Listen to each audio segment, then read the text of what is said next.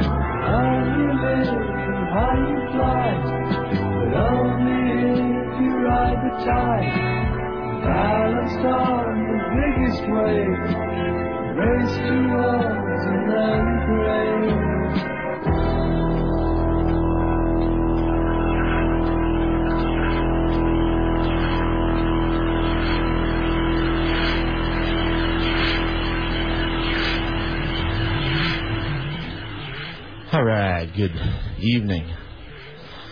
Good evening to you, or good morning to you, or good day to you, if you may be listening over the web, ex post facto, so to speak.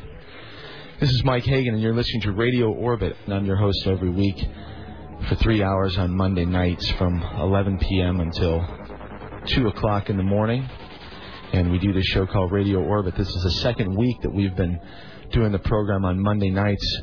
The show was in a sort of a middle of the night slot on Saturday nights, early Sunday morning for about 9 months, from 2 o'clock until 5 o'clock in the morning. So there are a lot of new people that are up and about at this time of the evening on Mondays that maybe didn't have a chance to hear the program when it was on Saturday. So we sort of went through what we do on the show last week. I'm not going to go through it again, but you'll just get a feel for it as we get going here. But got a pretty cool program lined up tonight. I'll be airing an interview in about 55 minutes with a gentleman whose name is Dr. Rick Strassman.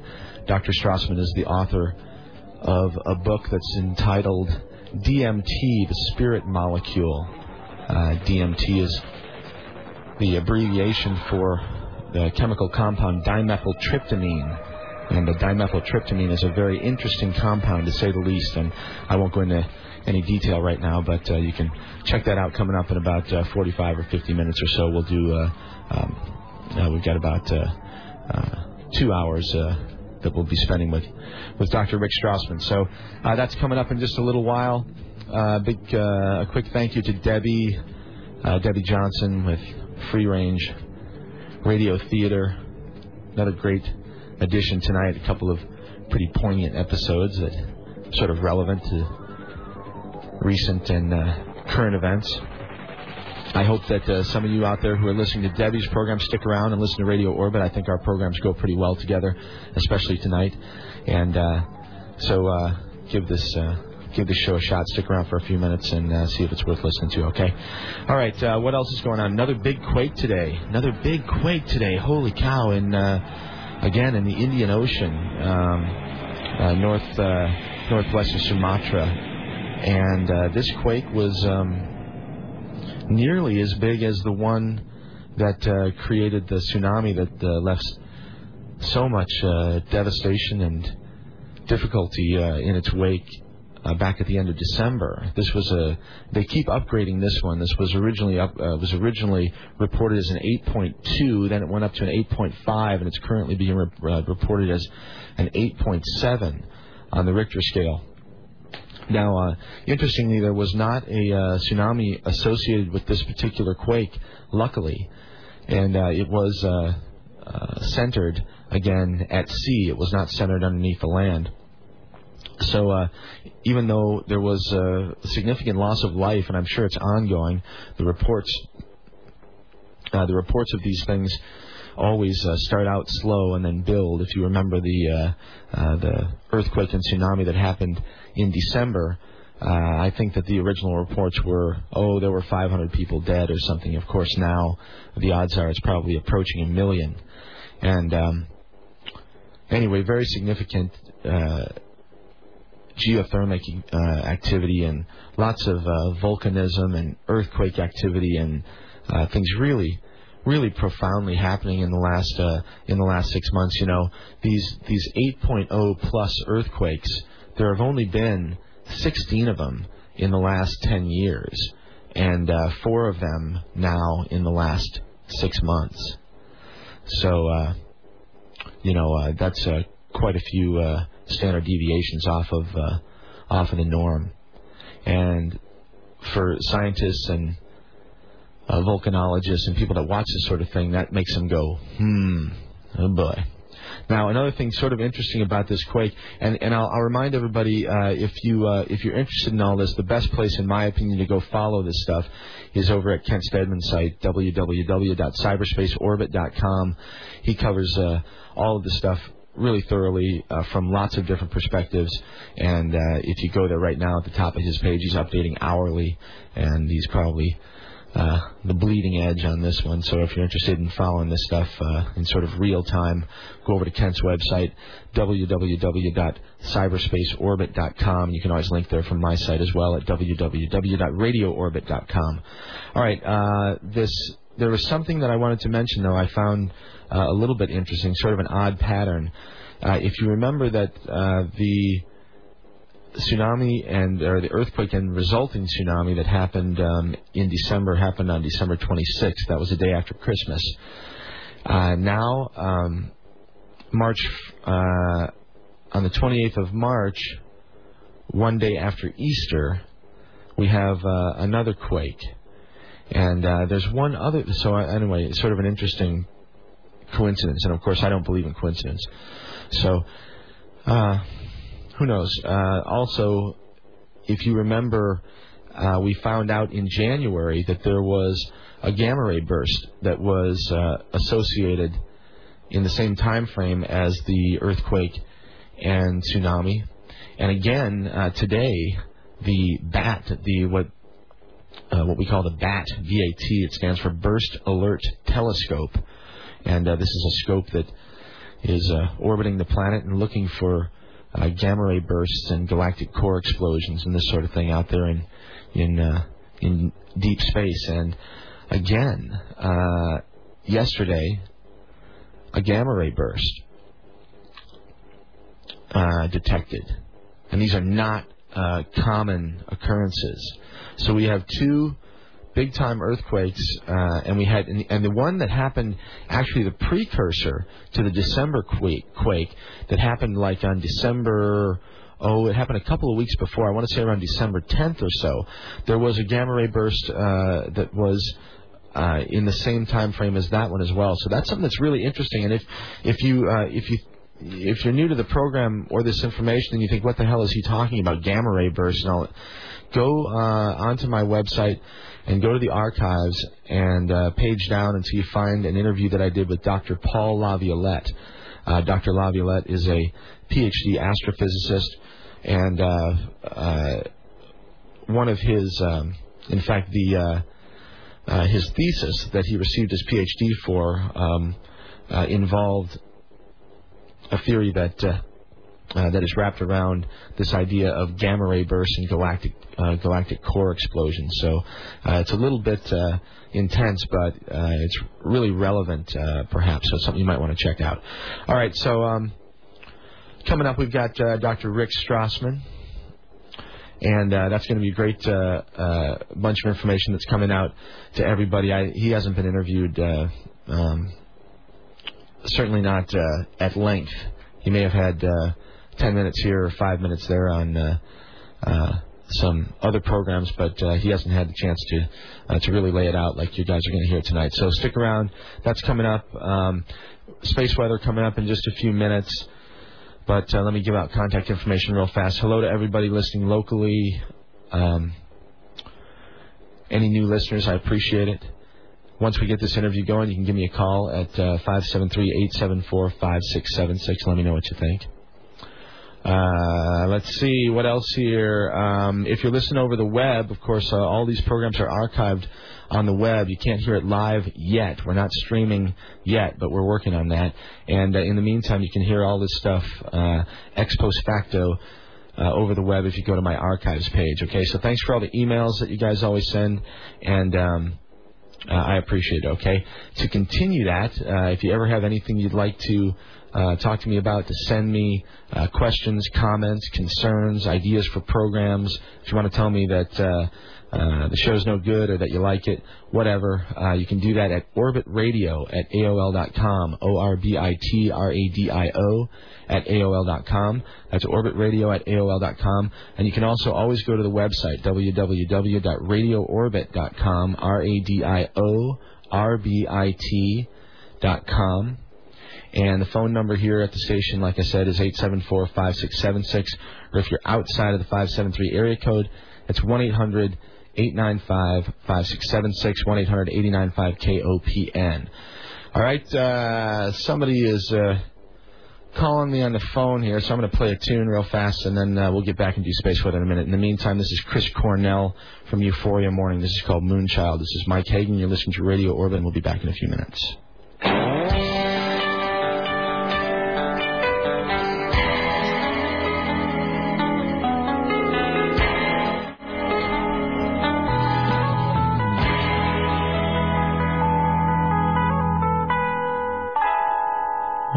That's Chris Cornell from Euphoria Morning. That's called Moonchild. All right, this is Mike Hagan. You're listening to Radio Orbit. A couple things real fast here. We got Rick Strassman coming up in just a few minutes. In the meantime, let me tell you a quick thing about some guests that are coming up. Last week, of course, was the inaugural Monday night show here, and appreciate everybody that was listening and that called in and sent me emails. Next week, tribute to Terence McKenna. Again, if you've listened to the program before, you know that Terence was a big influence on me, and he died just about 5 years ago next Monday. Actually, he died on the 3rd of April in the year 2000, and it'll be the 4th of April next Monday, so I'm going to do a little tribute to Terence next week. I'm not sure exactly what I'm going to do, but it'll be cool, and I'm sure that if you appreciate this interview tonight, you'll probably appreciate the show next week as well. All right, the following week after that will be Richard K. Moore. This is going to be sort of a departure for me. Richard K. Moore is sort of a social commentarian, an historian, and has a lot to say about geopolitical events. And I, for the most part, stick away from or try to stay away from the political arena for the most part. But with RKM, I just had to do it. And we'll just have to see what happens. But it's certainly going to ruffle some feathers when I talk to Richard K. Moore. He's in Ireland. That'll be a live show, live from Ireland. And I think he's in I'm not sure if he's in Dublin or where exactly he's at. I'll find out before we do the show. But there's probably a reason why he's living there and not here. Let's just leave it at that. And that should be a pretty interesting program. And hopefully I don't get in any trouble by guilt by association or anything like that. So, at any rate, Richard K. Moore coming up in a couple weeks. After that, Dr. Terry Grossman. Dr. Grossman has written a book with Ray Kurzweil. Some people may be familiar with Ray Kurzweil. He's an incredible scientist and a futurist and an inventor. And the two of them wrote a book together called Fantastic Voyage, Living Long Enough to Live Forever. And this book is astounding because one of the things that they delve deeply into are new technologies that are becoming available very, very quickly that are potentially have the ability to obsolete illness and disability as we know it. And I mean that in a general sense. They're really talking about some outrageous stuff here that involves nanotechnology and some other things. But the book basically says live long enough to live forever. And they're saying you don't have to live a whole lot longer before some real amazing things are going to become possible. So anyway, Dr. Terry Grossman, that's coming up in a few weeks. Dr. Michael Hyson, my buddy out in Hawaii, who's a marine biologist and works with dolphins and whales. Stephen Buhner, The Lost Language of Plants, The Secret Teachings of Plants, an incredible ethnobotanist who I have been fortunate enough to get to know and become friends with. He'll be on the air here in a few weeks. John Lash, a gentleman who studies Gnostic texts and early Christian writings and reads fluent Coptic, and it's a very interesting guy. He talks about Gnosticism and the archons and alchemy and the relationship between shamanism and all these things, and a real interesting guy. And man, do I have a story to tell you guys about John Lash. You're not going to believe it. I'll tell you at the end of the hour here. It sort of sets up the interview coming up. But I have a couple of stories of amazing synchronicity that have happened in the last week, and I'm going to mention those at the end of the hour here, okay? Okay, let's do space weather real fast. And not a whole lot to mention, although there is a lovely sort of waning full moon rising in the east. I don't know if you have a chance to look out your windows or step outside, but just a beautiful, big, orange, not quite full. It was full just a few days ago, but a beautiful moon nonetheless rising this evening in the east, so you can go outside and take a look at that right now and take a deep breath and just chill out and appreciate it for what it is, all right? Not a whole lot else going on. You know, we talk about the sun quite a bit on this program, and it's interesting when I do space weather. For people who haven't listened to the program for a long time, we haven't had a lot to talk about in the last few weeks, and these things are really sort of cyclical. It's interesting because when it gets interesting, it's really interesting. And then when it gets quiet, it just sort of stays quiet for a little while. And for the last 3 weeks or so, there's been very little activity on the sun, no significant flare activity or no coronal mass ejections or no big coronal holes speeding up the solar wind or anything real interesting happening. So that's kind of good, though, I guess. It's just old soul just burning away up there, keeping the planet warm and warming things up. As springtime rolls around here, you'll notice that it's starting to get light out a little bit earlier in the morning and staying lighter for a longer time in the evening. Of course, that happens ever since the 21st of March. We start having these longer days after the equinox, and that'll peak on the 21st of June or thereabouts on the summer solstice. And cool stuff. All right. There is one thing that I'd like to mention, though, that I saw the other day. There's a thing that's called a sun pillar, and you may have seen this, and I thought I'd mention it just because it's kind of interesting. Every once in a while, when you get sort of like ice crystals that are suspended in the atmosphere, depending on where they are in position to the rising or the setting sun, if they're in the right position above or below the sun, you can get this sort of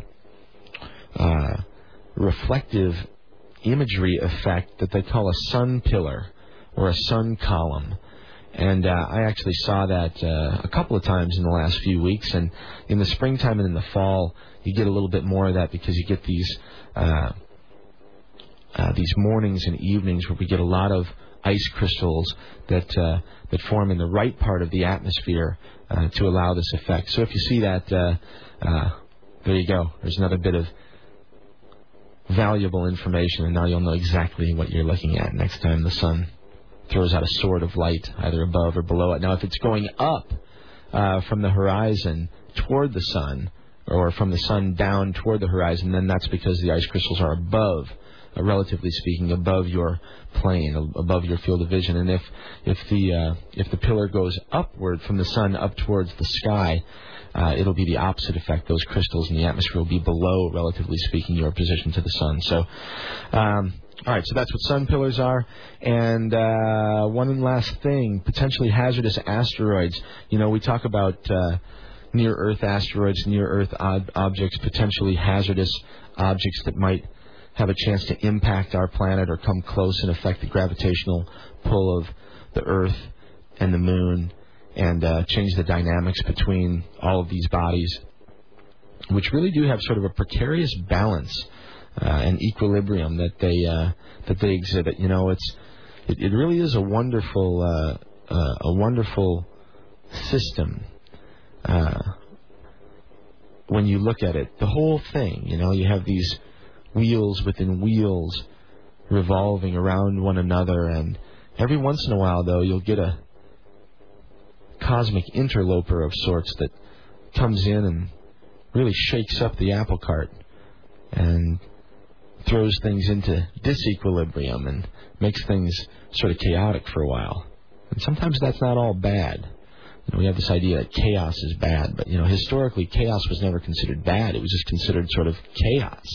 But we tend to put this idea that chaos is bad, and we have to keep chaos at bay and keep chaos away, and we have to have control and control and control.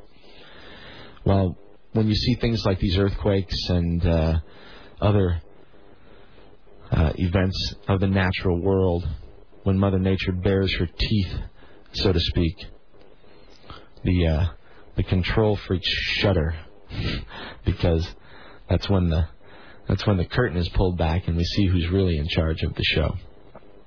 So keep that in mind when you're looking around the world and when you're looking up at the sky and up at the stars and up at the sun and at the guy next to you on the bus. All right, but potentially hazardous asteroids, it's interesting because I always look at these things and they have a list that they update regularly. And interestingly enough, last week there are two items on the list from last week, or that dated last week, March 18th and March 19th, and they're on my list today. Interestingly enough, they were not on the list last week. So what does that tell you? That tells you that they didn't know about them. And they went by us, and they spotted us, or they spotted them as they went by, and then they added them to the list this week in sort of a backward reference, posthumously, so to speak. Now, next year or the next time they orbit, they'll know where they are. But as I say, all the time, the ones that we don't know about are the ones that are probably more concerning than the ones that we do know about. And all the time there are ones that are whizzing by us. These two that went by on March 18th and March 19th, one of them was only a half a lunar distance away from the planet. Do you realize what that means? That's inside the orbit of the Moon. The Moon is 250,000 miles away from the Earth, plus or minus.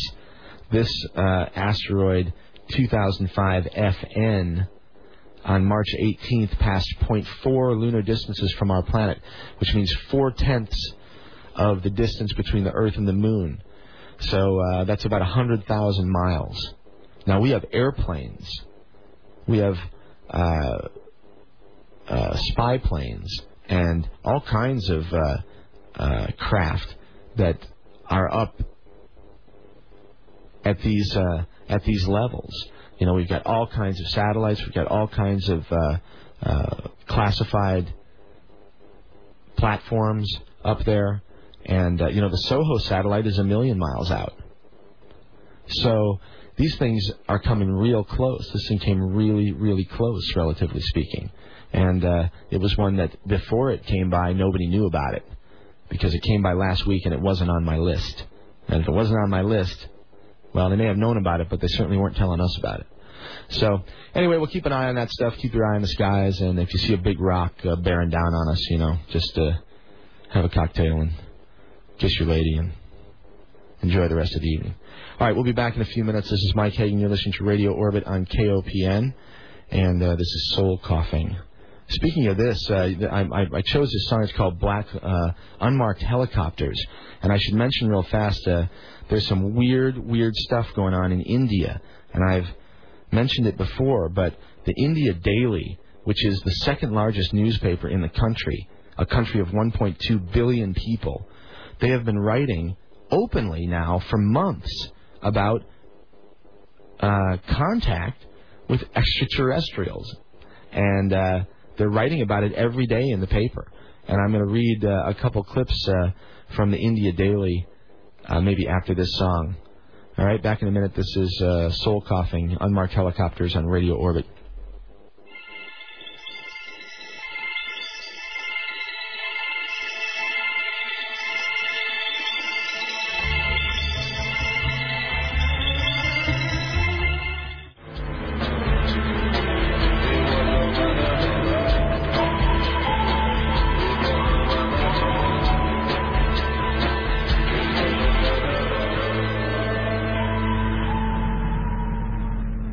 That was Soul Coughing and from Songs in the Key of X. And for all of you out there, pray to the compact disc gods that we don't have a bunch of skipping going on. We've been having a little bit of technical difficulty for the last week or so with both of our CD players, and some people have had better luck than others. And let's hope that we do okay tonight. That one was sort of sketchy. Made it through, but if you were listening close, you were probably like, was that supposed to be there? I don't think so. Anyway, all right, this is Mike Hagan. You're listening to Radio Orbit on KOPN 89.5 FM. And I wanted to mention real fast the stuff that's going down in India. Let's see. Here's one story that I'll read real fast. I could pick from a bunch of them. This is from today, though. This one says, oceanographers and naval engineers, and again, this is from the India Daily, all right? This is from, if not the largest, the India Times and the India Daily, between the two of them, they're both sort of rivals, but they're both big, giant newspapers. They're the two largest newspapers in India. So this is from the India Daily. Today, oceanographers and naval engineers are investigating certain phenomena that show evidence of the presence of extraterrestrial deep underwater craft, the floating version of UFOs. These craft are capable of sharp and efficient maneuvering underwater, have the implacable stealth to avoid detection, can hover in the deepest parts of the oceans, and are capable of going deep into the tectonic plate levels under the ocean. Now, we've had some big earthquakes in the Indian Ocean in the last few months. Just to add that as an aside. The scientists and engineers are finding solid evidence that these craft are present in many numbers under our oceans, though undetected and invisible to regular human eyes. An electromagnetic flux also surrounds them, and sharks, dolphins, and whales avoid these zones due to interference in their own electromagnetic sensors. There are not many sightings of these craft, as very few people really dive into the depths of the ocean, which is really unexplored. A computer model has recently revealed the possible propulsion systems. The same anti-gravity principles apply through the model, though the model becomes much, much more complex due to buoyancy and other aquatic issues. So, anyway, don't shoot the messenger. I didn't write this. I'm just reading it, and I'm just telling you what it says. And it's coming, again, it's not coming from some New Age publication. It's coming from one of the largest newspapers in India. And here's another a story from a week ago. This one says, countryside village residents near Bwalput in West Bengal are reporting strange activities in the sky surrounding the Nobel laureate Rabindranath Tagore's Heaven of Culture and Arts, the Vishwabharati University in Shantiniketan. According to poor villagers, there are gods from heavens who who really like to understand the world's most sophisticated and advanced culture of arts and literature. UFO sightings, presence of the aliens in the areas being reported. According to sources, the university is tight-lipped about anything. However, it seems something is going on, especially in the Indochina Cultural Center. And this goes on to talk more about that. But if you go, again, there are a couple places that this sort of this information has been sort of compiled. You could either go over to my friend Kent Stedman's website at cyberspaceorbit.com, but a better place for this India stuff might be to go over to Jeff Rense's site, www.rense.com. And Jeff has sort of got a bunch of these India stories over the last few months and got them all in one place. And you can see who's writing them and what they're about. But anyway, I don't know what to tell you, but pretty interesting stuff nonetheless. Okay, 2 weird stories that happened in the last week. If you were listening to the program last week, you heard toward the beginning of the show there was a gentleman named Bob who called from Jefferson City, and he mentioned a book. And we discussed it briefly because I wasn't very familiar with the concept at the time. A book by a gentleman whose name was Julian Jaynes.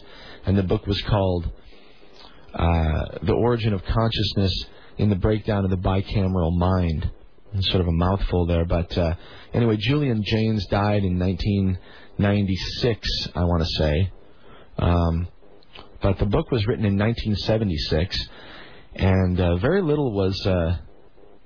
There was sort of some fringe discussion about it and stuff, but evolutionary biologists and anthropologists and all these guys, they really didn't know what to make of him or what to make of it. It was very difficult to refute, and there were I agree with what Bob had said, and I haven't done a whole lot of research on it yet, but it doesn't appear that there was any obvious refutation of the things that he was saying, and the simple fact is that he basically said that consciousness came to the human species much more frequent or much more closer in time in the near past than what is typically believed.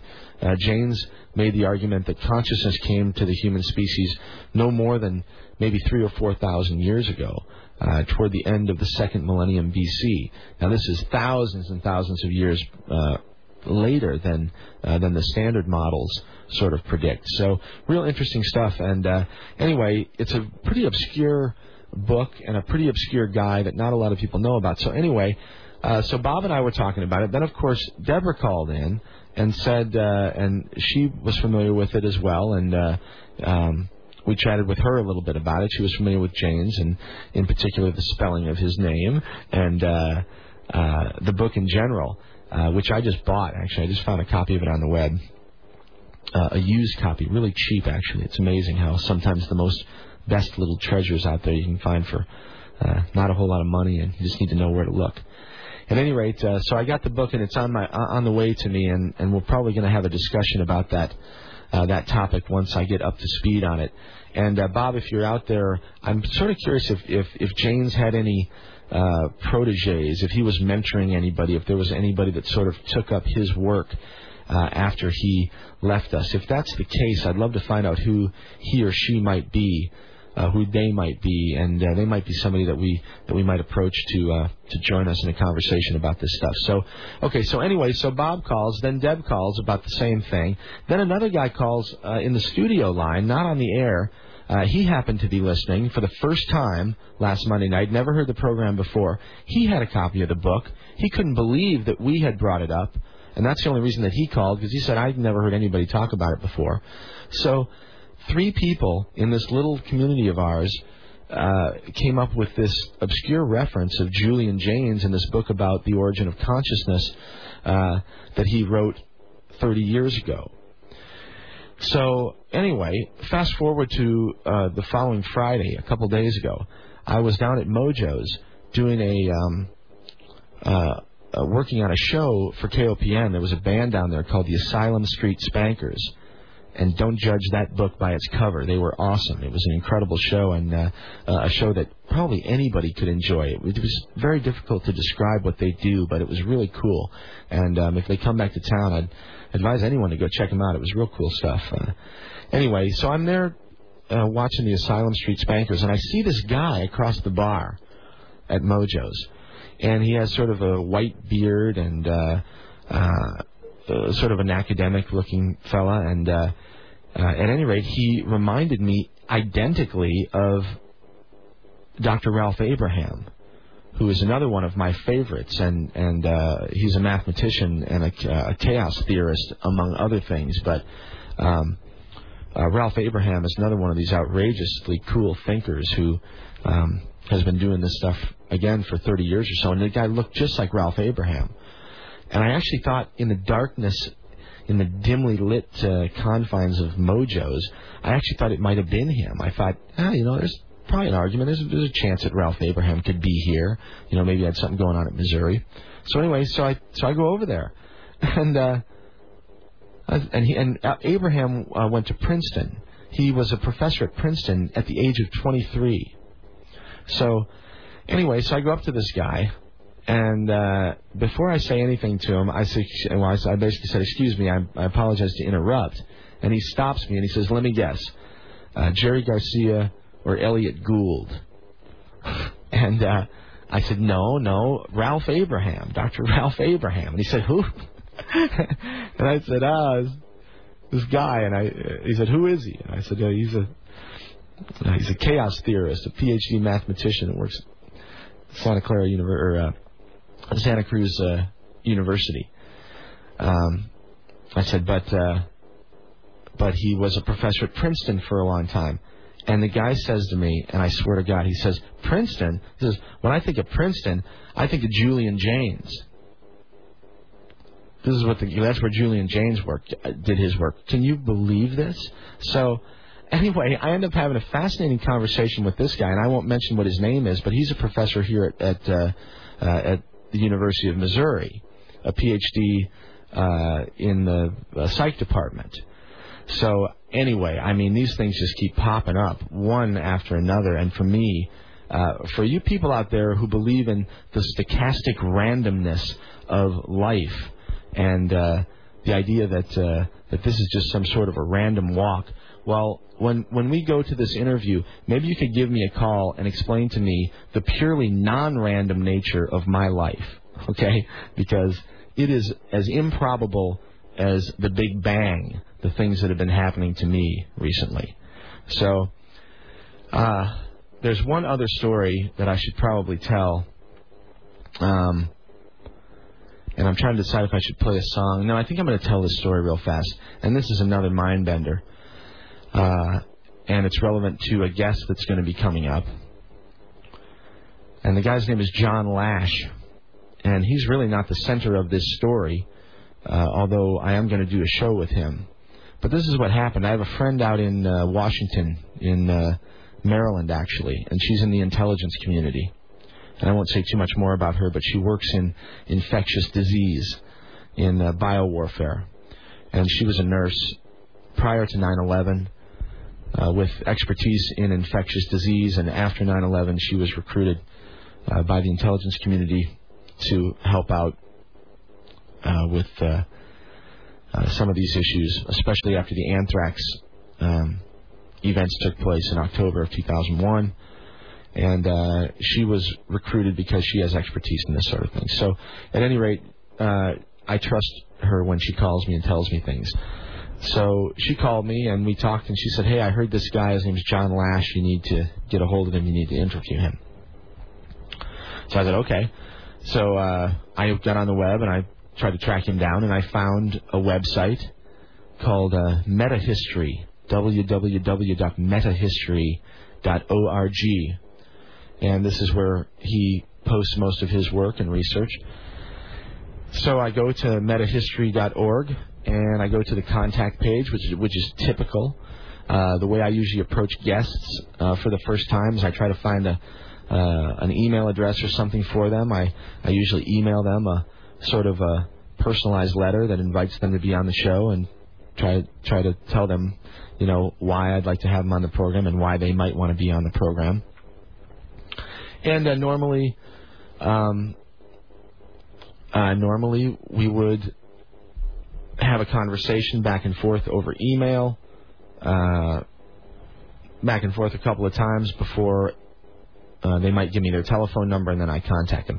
Now, I put my phone number on all of these correspondences. So, at any rate, I go to the contact page, and I can't get a hold directly of John Lash. But there's a woman who is sort of a liaison, and her name is Joanna Harcourt Smith.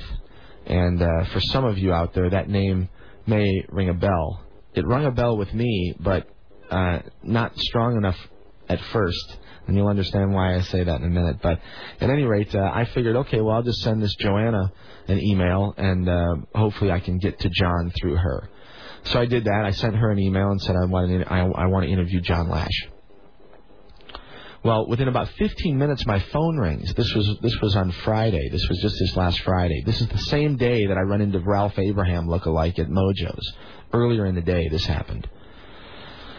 It was about 1 o'clock in the afternoon, and my phone rings. Now, I've done interviews on this program now going on 10 months, and I've interviewed 30 or 40 different people.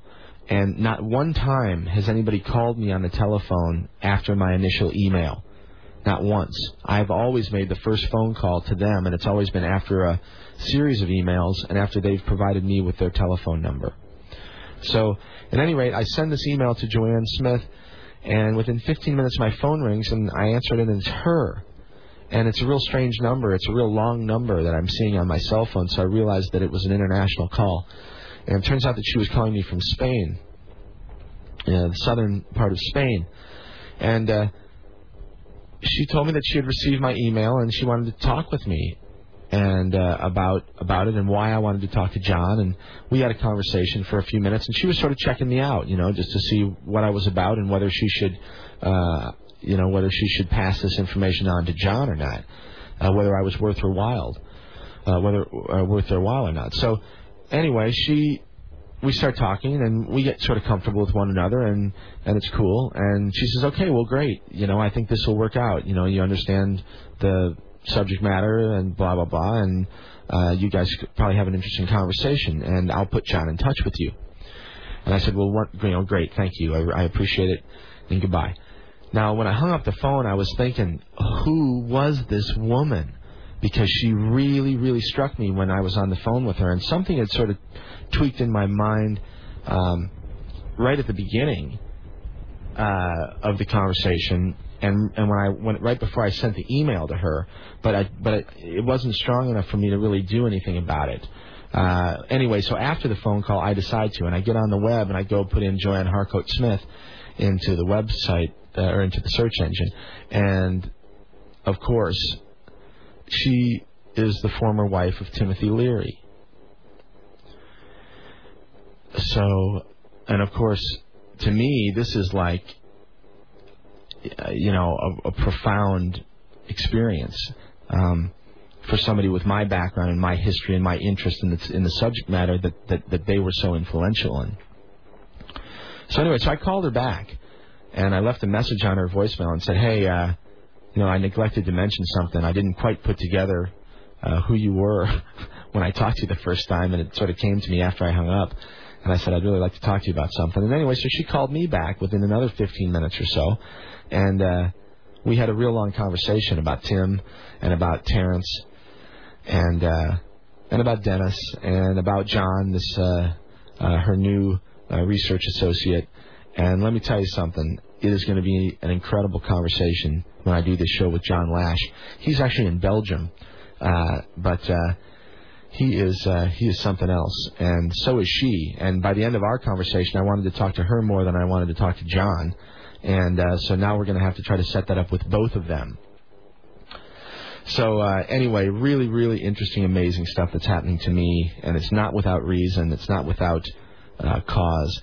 And these are signposts on the road. And when you see these things, when they happen in your life, just like they happen in my life, there are things to pay attention to and to recognize. And sometimes the signposts have nasty messages on them, and sometimes they have good messages on them. But regardless, you should be paying attention to those signs. And I'll tell you what, I am sure paying attention these days because the signs are coming, and they are coming hot and heavy. All right, we are going to take a quick break here, and come back with an interview with Dr. Rick Strassman, the author of DMT, The Spirit Molecule. And this is Mike Hagan. You're listening to Radio Orbit, and we'll be back in just a few minutes, okay?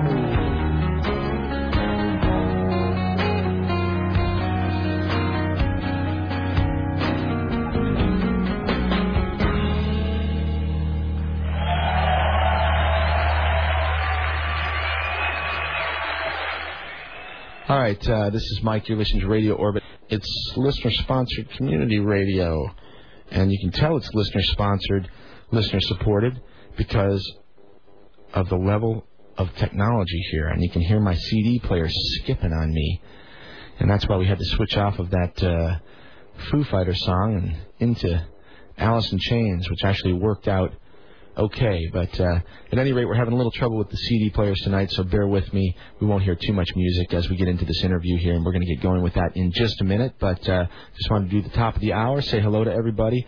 In a minute, you'll be listening to an interview with Dr. Rick Strassman, the author of DMT, The Spirit Molecule. It's a tape that... Actually, an interview that's on tape. I'll be airing it. I recorded it just a couple of weeks ago. Dr. Strassman didn't want to do a late-night interview. I wanted to record it during the day, so we did that. Anyway, that's coming up in just a minute here, okay? And in the meantime, if anybody has any thing they want to tell me, once I get going with this interview, I'll have plenty of time to chat on the phone, so you can call me here at area code 573-874-5676. That's 874-5676 or 1-800-895-5676, 1-800-895-KOPN. And one last thing, let's see, not the first person, but maybe the second person to give me a call during the first segment of this interview, I'll give you an autographed copy of Dr. Strassman's book, DMT, The Spirit Molecule.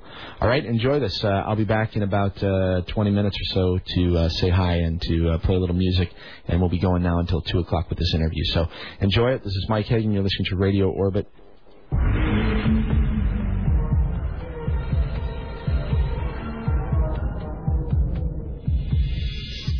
You're listening to Radio Orbit with Mike Hagan on KOPN 89.5 FM.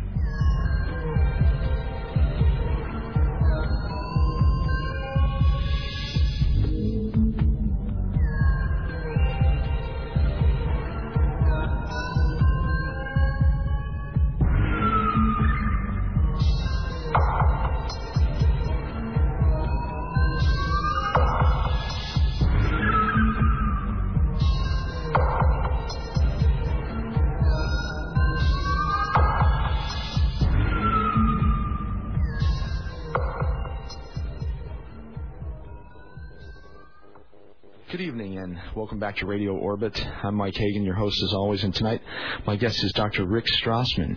Dr. Strassman is the author of a book, DMT, The Spirit Molecule. And anybody who listens to this program knows that DMT is a topic and a subject that I'm quite interested in. It's a very fascinating and mysterious molecular compound, and Dr. Strassman is one of the few researchers in the country that has been able to go back and begin to delve a little bit deeper into scientific and medical research into this particular compound, and we're lucky to have Dr. Strassman here to talk to us. So going to be an interesting conversation, and without further delay, here he is, the author of DMT, The Spirit Molecule, Dr. Rick Strassman. Thanks very much for being with us, Dr. Strassman. Well, thanks for inviting me. Yeah, I'm real pleased that I was able to get in touch with you and we're able to do this. This is a real important subject, as I mentioned to you before, and I'm really trying to help do my part to get some of this information disseminated out there in the public, and you've obviously done your part as well. So why don't we start there, actually. What sort of interesting background did Dr. Rick Strassman have that led him to eventually become interested in research into a psychoactive compound such as dimethyltryptamine?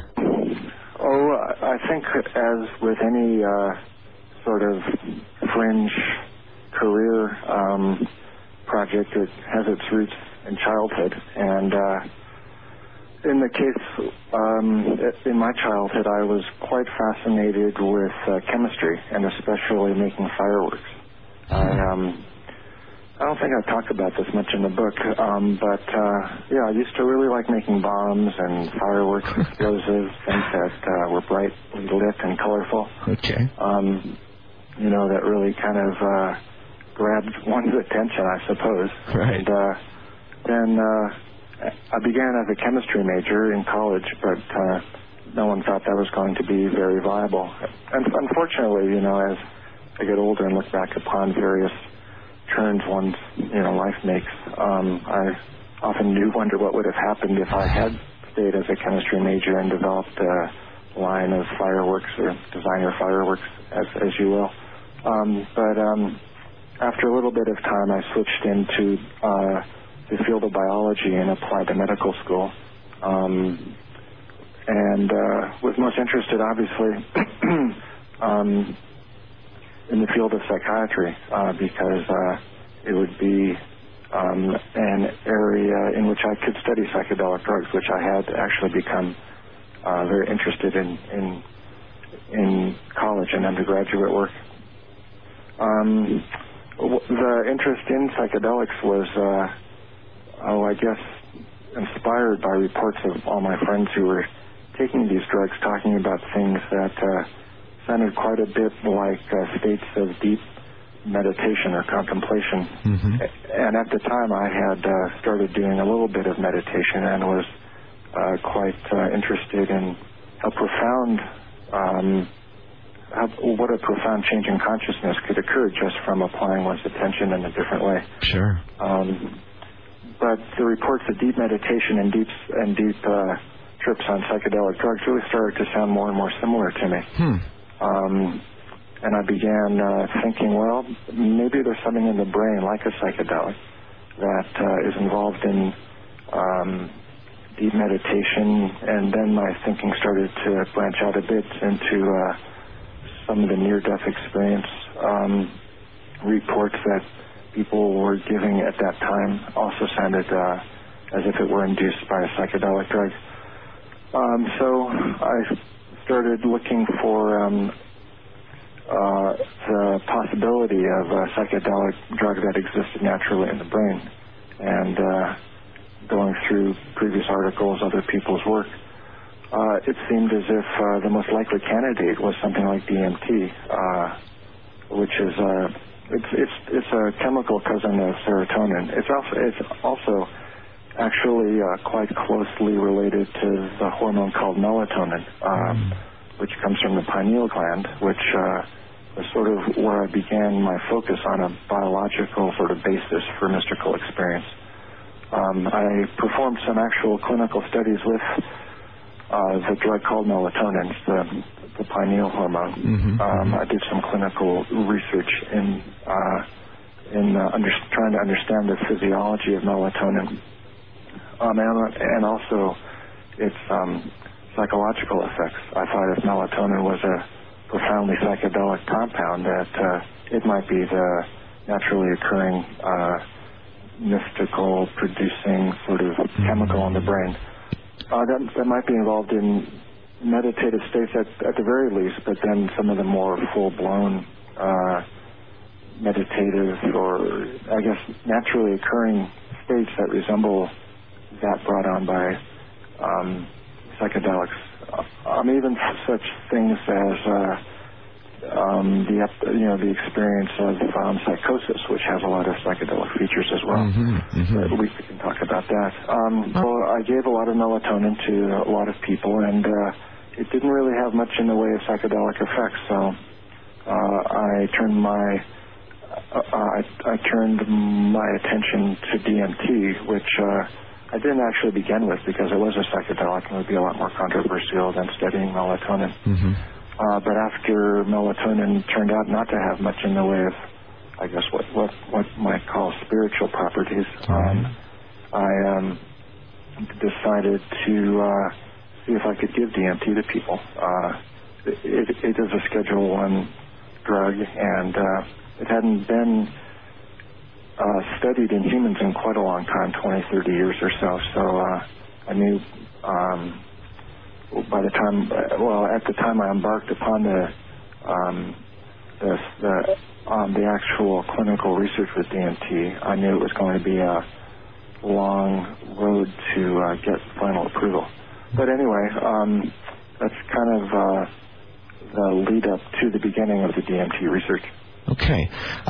You mentioned that early on you had seen sort of a correlation between deep meditative states and some of these stories and descriptions you had heard of psychedelic experiences. Now, my listeners are going to want me to ask you. So, at that point, were you able to make a comparison yourself? In other words, were you familiar personally with the psychedelic experience, or were you just taking reports and indications from others that you had spoken with? It was in talking to my friends. I think I had quite a healthy respect for how intense some of these experiences seem to be. Mm-hmm. So I just more or less was a second-hand observer, as it were. Okay.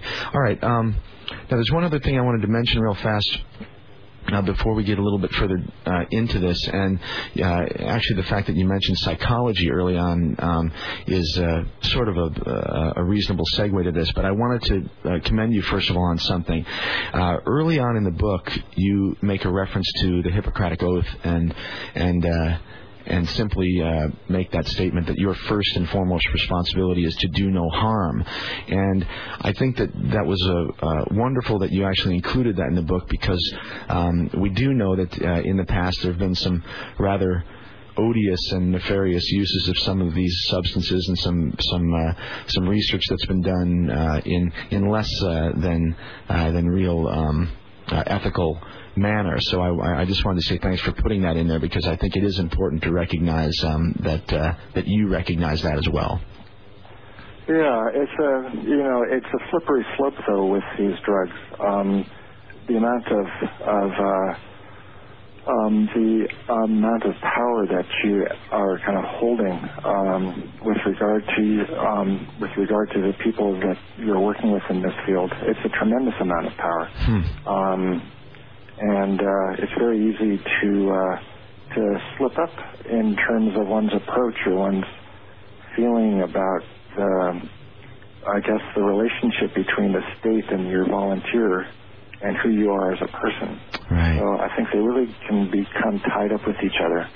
And one of the things that occurs, in that kind of clinical research environment is a very strong attachment, a very strong bonding between the volunteer and the person who's giving the substances. Sure, I imagine.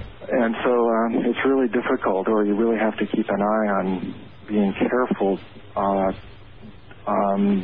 not identify with what they're projecting onto you. I mean, it might be partially true, but mostly it's the drugs. And I think you have to be careful to not buy into the aggrandizement and the tremendous power that these drugs have with one's own personal qualities. Right. Yeah, there has to be an inherent respect involved, for sure. Okay. All right. Hey, let's talk real fast a little bit about the pharmacology, a little bit about the molecular structure and this sort of thing. I know that the DMT is actually a pretty simple molecule. It's not very sophisticated. It doesn't have a real high molecular weight compared to some of the other endogenous compounds that are found in the human body. But I had a question for you regarding its relationship to psilocin or psilocybin. I know that I think there's only one oxygen molecule or one oxygen atom away from between those two, and the fact that one of them is orally active and the other one is not. It just is a big question mark in my mind, and I wanted to ask you: is there what does that extra oxygen atom do? Oh, I think it, is involved in allowing it to become orally active. That's the main problem with swallowing DMT just by itself, is that it's not orally active. You can eat grams and grams of it, and not very much happens. But with that compound you were mentioning called psilocybin. It's found in magic mushrooms, and as we all know, it's very simple just to eat or swallow magic mushrooms. The active ingredients are absorbed quickly and easily through the stomach. But it also sort of ties into this compound, which is called ayahuasca, or it's not necessarily a compound, it's a brew, compounded. Yeah, a combinatory concoction that they make down there in the Amazon, it's very popular in the Amazon, and it's making inroads into the West as well, in Europe and in North America. And it's a combination of two plants. One plant contains DMT, and the other contains a plant containing an MAO inhibitor. And MAO inhibitors will slow down the breakdown of DMT in the stomach and allow it to be, the MAO inhibitors will allow the DMT to become orally active, and that's the way that these tribesmen in Latin America, these indigenous people, were able to activate the DMT found in one plant by combining it with a plant that would make it orally active. It's quite a feat of empirical pharmacology, as it were. It sure is. That the whole question of how did they actually come up with that solution? As you say, there's an enzyme in the stomach that without an MAO inhibitor will break down DMT pretty quickly, so it never makes it through that the so-called blood-brain barrier. But the shamanic cultures have somehow in their history come up with a way to make that work through that sort of alchemical concoction that they brew up, and it's a whole another mystery as to how they knew how to do it. So. Yeah, it's I think it would have been quite a laborious process and kind of deadly too if it was just one plant, that they did one after the other in terms of trial and error. Right. I mean, and especially, when we take into account the biodiversity of the areas where those people live too. I mean, there are literally hundreds of thousands of species of plants in these. The combination, in order to get lucky, seems pretty low on the probability list. So. Yeah. Well, okay. Let's see. I wanted to do one other thing real fast about definitions. We have this idea. Language is such a part of this, and language sometimes doesn't, in my opinion, do enough to describe some of the things that we're trying to talk about. And drugs in particular, we have this one word, drugs, and we use it to describe everything from something that makes your little toe tickle to something, for example, like DMT that borders on the divine. And so it seems like definition is a little bit of a problem. And I just kind of wanted to get your opinion on that as far as how we talk about these things and how we classify different compounds, but put them all under the same umbrella and just call them all drugs. Yeah. It's a hard thing, and especially in terms of the effects of these particular drugs. Speaking of drugs, Yeah, and these kinds of drugs have been given all sorts of names. The most common one, probably in popular parlance, is the word psychedelic. And the clinical term for these sorts of drugs is hallucinogen. Some people in I guess the New Age communities or the psychedelic communities, which are, I guess, thinking of these drugs or compounds or medications, whatever you want to call them, have got inherent spiritual properties. So they're calling them entheogens, which is a complicated term, but I think it refers to generating the divine within. Yeah, we certainly have that root of the word theo in there, so some sort of God reference or divine reference. Yeah, I think the most reasonable term, though, is the one that's which has a long history in Western culture, which is the term psychedelic.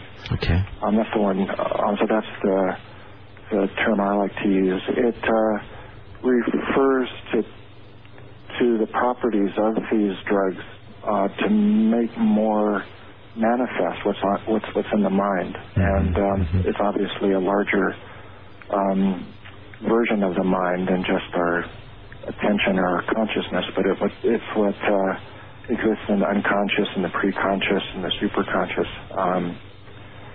So I think a lot of the other terms like schizotoxin or psychotomimetic or even the more commonly used terms such as entheogens, those don't necessarily describe the full spectrum of the experience.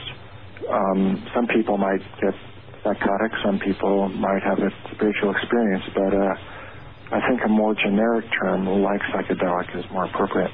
Okay. All right.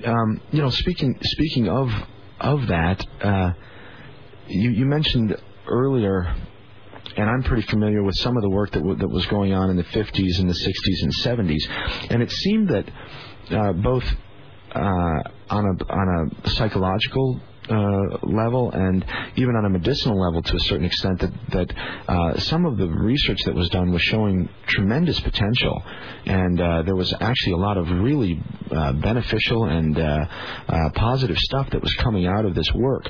And we all know that it pretty much got snuffed, which was why it was, in my opinion, so important that you were able to get back and sort of put a crowbar in that door and crank it open a little ways again. But in the first place, why did it get snuffed out the way that it did? Do you have any ideas on that? Oh, it's kind of a very powerful example of people dropping the ball within psychiatry, I guess, in particular, but I guess more in general in terms of science itself. Right. These compounds were known for some time in the scientific field before they became more popularly used. And as you mentioned, there were a lot of very encouraging studies in applying the effects of these drugs to all kinds of difficult to treat conditions, such as depression, such as alcoholism, post-traumatic stress disorder, heroin abuse. Right.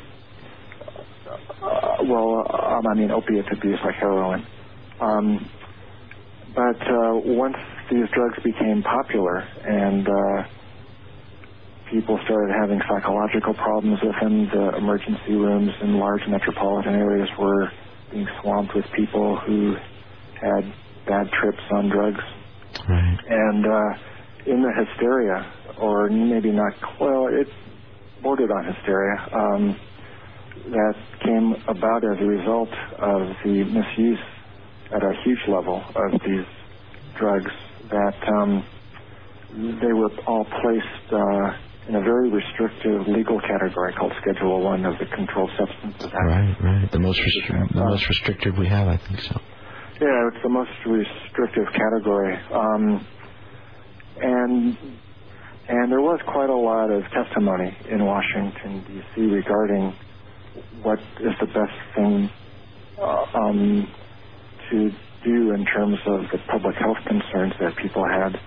And a lot of people from psychiatry who had established the possible utility of these drugs were also called to testify, but they weren't able to convince Congress to keep these drugs out of such a strict category. Right. And as a result of the enormous paperwork that was involved, the hoops one had to jump through, most investigators didn't want to put in the time. And also, I think there was quite a bit of stain that had become attached to these drugs, and nobody really wanted to jeopardize their careers or attract undue attention to their work. So people just packed up their bags and went into other fields of research. Wow. An amazing story, actually. An amazing story. The brain from being exposed to things which are normally in the blood. What happens is that the brain is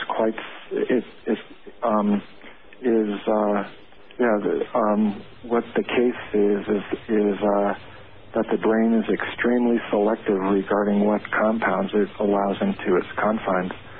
And some of them it actually even expends energy to transport into itself. And the kinds of things which the brain does transport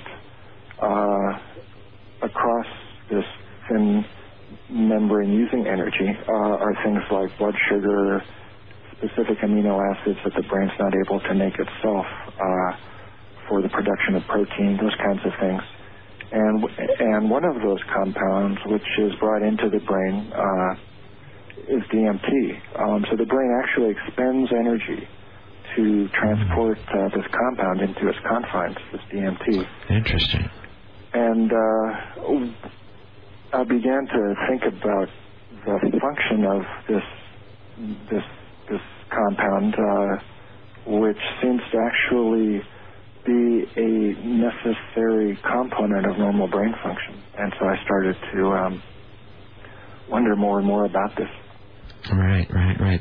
And yet it's a Schedule I drug. What an irony there. I guess we're all carrying, Oh, yeah, it is a Schedule I drug. I guess all of us are carrying around a Schedule I drug in our brains as we speak. Amazing. All right. Okay, so the next question, I guess, is the pineal gland or the pineal gland. I'm not sure what I've heard that name so many times over the years, and I still don't know how to pronounce it correctly. But it's pronounced both ways, actually. Okay, all right. So the pineal gland. This seems to be another big piece of the puzzle. Why don't we talk a little bit about the pineal gland and what you think the significance of that particular little acorn in the middle of our brains is? It's quite it's a very small organ. It's about as big as a pea, maybe, our pinky fingernail, more or less. It's quite small. Okay. And it started off in lower animals as an actual kind of third eye on top of the skull, as a retina, cornea, lens, those kinds of things. And it is able to respond to light in a direct manner. And as animals advanced along the evolutionary sort of ladder, the pineal went into the brain further and further and no longer was actually on the surface of the skull. And then what happened in terms of mammals is it only became indirectly responsive to light. Through the eyes and through a couple of other, kind of circuits before ending up on the pineal. So, in my interest in trying to find a biological sort of basis for mystical experiences, my first order of business was to maybe look at where in the brain spiritual experiences may possibly originate. I hadn't quite come to looking at the question of what the actual chemical mediator could be, but I began more in terms of where its anatomical location could possibly be. Yeah, my attention was drawn to the pineal. It's got a long mystical history, or esoteric physiological history. It is oftentimes correlated with the crown chakra on top of the head. And that seems to be, at least in terms of the spiritual sorts of practices that use the chakras as a metaphor for what's happening. There seems to be, in response to deep and prolonged meditation, an explosion of light in the brain or in the head, in the mind. Yes. And this seems to correspond to at least the anatomic location of the pineal. And if you think of the pineal as being responsive to light, it isn't too far a step to analogize that perhaps there's some relationship between inner light and the function of the pineal. Okay. Yeah, you mentioned that there's a sort of a rich history in the esoteric texts and some of the historical references that go quite a ways back, and even in some of the scientific texts, as a matter of fact. In fact, I think René Descartes, who many people consider the founder of modern science, had quite an interest in the pineal, and I think he was the one that originally called it the seat of the soul. Mm-hmm. It's interesting about Descartes and his relation with the pineal. In terms of Descartes' own introspection, he discovered that he was only able to think one thought at a time. So he looked for a single unpaired part of the brain, a single unpaired organ in the brain, as opposed to what's common in all other parts of the brain. For example, in terms of the pituitary, well, that's not really a part of the brain, but other parts of the brain, like the medulla, let's say, has got a right side and a left side. All right. The cerebral cortex is divided into a right and to a left. All right. So typically we have this left-right symmetry, and but the pineal doesn't display that. Is that correct? That's true. It's unpaired. It's all by itself. Interesting. It's just one pineal. So there isn't a left pineal and a right pineal. Okay. It's just a single unpaired one. Right. Yeah, and so Descartes was looking at the brain and thought, well, if there's only one thought possible at a time and there's only one single unpaired organ in the brain, that is the pineal, perhaps there's a relationship between thinking and the pineal. So at the time, and still, it's possible to consider this prospect is the kind of divine function of thinking. As far as we know, this kind of thinking that humans experience is pretty unique. Mm-hmm. So it seems to have a divine property about it. And so Descartes looked for some kind of biological connection between divinity and between one's own inner experience. In other words, the divine quality of thought and our own quality of being thinking creatures. So he looked at the pineal and thought, well, perhaps it's a valve or a conduit or some kind of a corridor through which spirituality or divinity is kind of channeled down to us. Yeah, it sort of flows through it. Yeah. Mm-hmm. Pretty forward-thinking concept, actually, because it, in my opinion at least, it seems to be not a bad metaphor. I think it's a reasonable one, especially when we do start to come up to the limits of our current paradigm of neuroscience. I think we're only going to be able to identify certain things the brain can do. I think the whole question of novelty and newness and imagination, all those things, I think we're going to come up against some kind of barrier in terms of our understanding of how the brain works. Mm-hmm. And I think we're also, still struggling with this thing called the explanatory gap, which is a description of the problem in making the bridge between brain physiology and conscious experience. I think even in terms of commonly used drugs such as the antidepressants, the SSRIs like Prozac, right.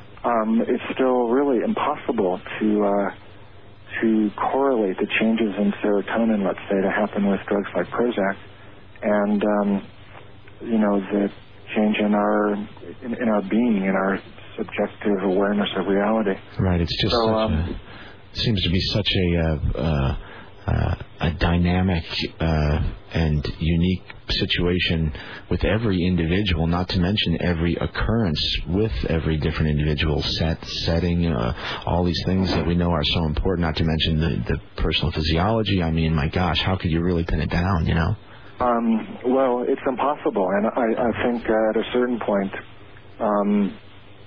people who are going to take scientific exploration to the next level I think those people are going to have to take into account non-corporeal or spiritual influences on our subjective experience.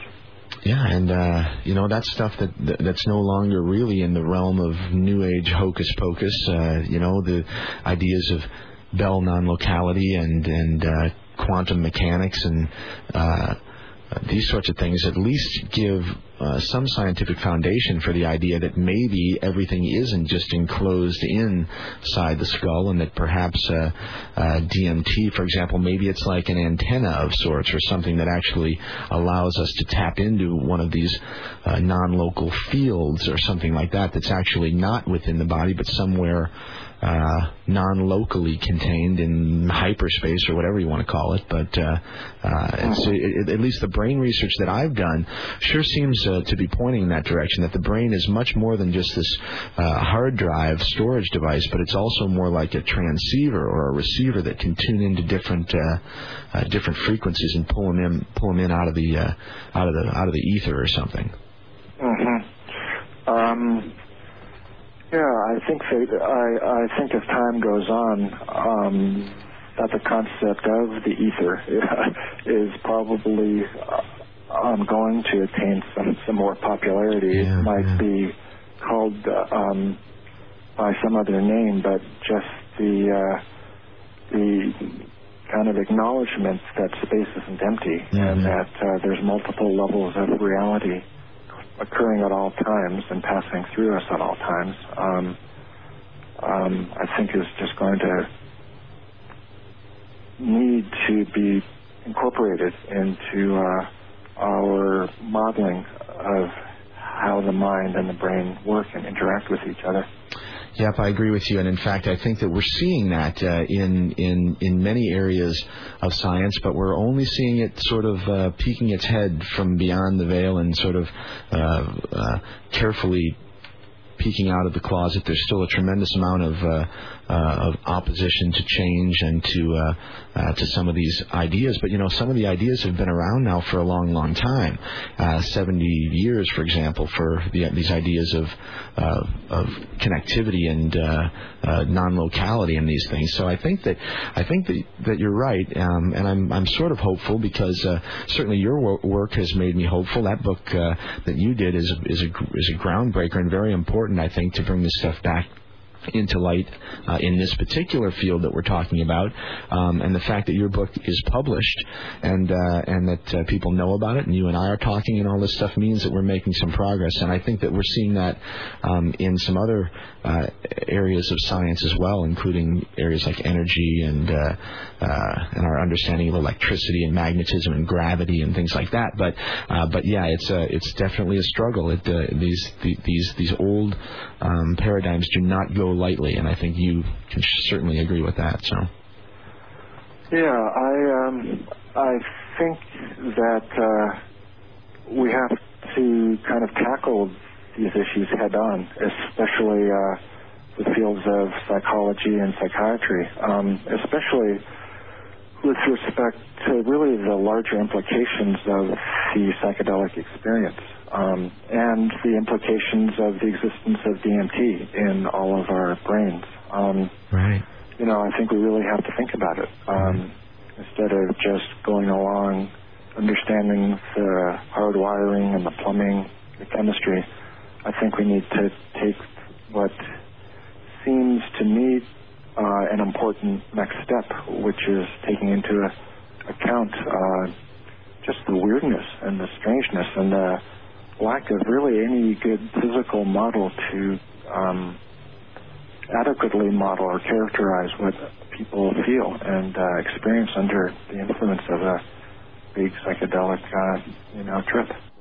Okay. All right. Listen, we were pretty close to the. We were talking about mysticism and some of this older spiritual stuff, and so we're just about to that word spirit. And I know as a scientist and as a doctor, it sometimes may be difficult to address ideas such as spirit.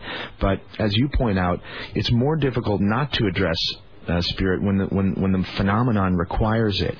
So let's talk a little bit about spirit real fast, if you don't mind, and then I think we'll get into the actual studies themselves, and maybe you can tell us a little bit about the experiences, the descriptions that the subjects experience, the landscapes, the feelings, the actual interaction with other worldly or other dimensional beings or creatures or just all kinds of stuff. But let's talk about where spirit lays in this whole thing.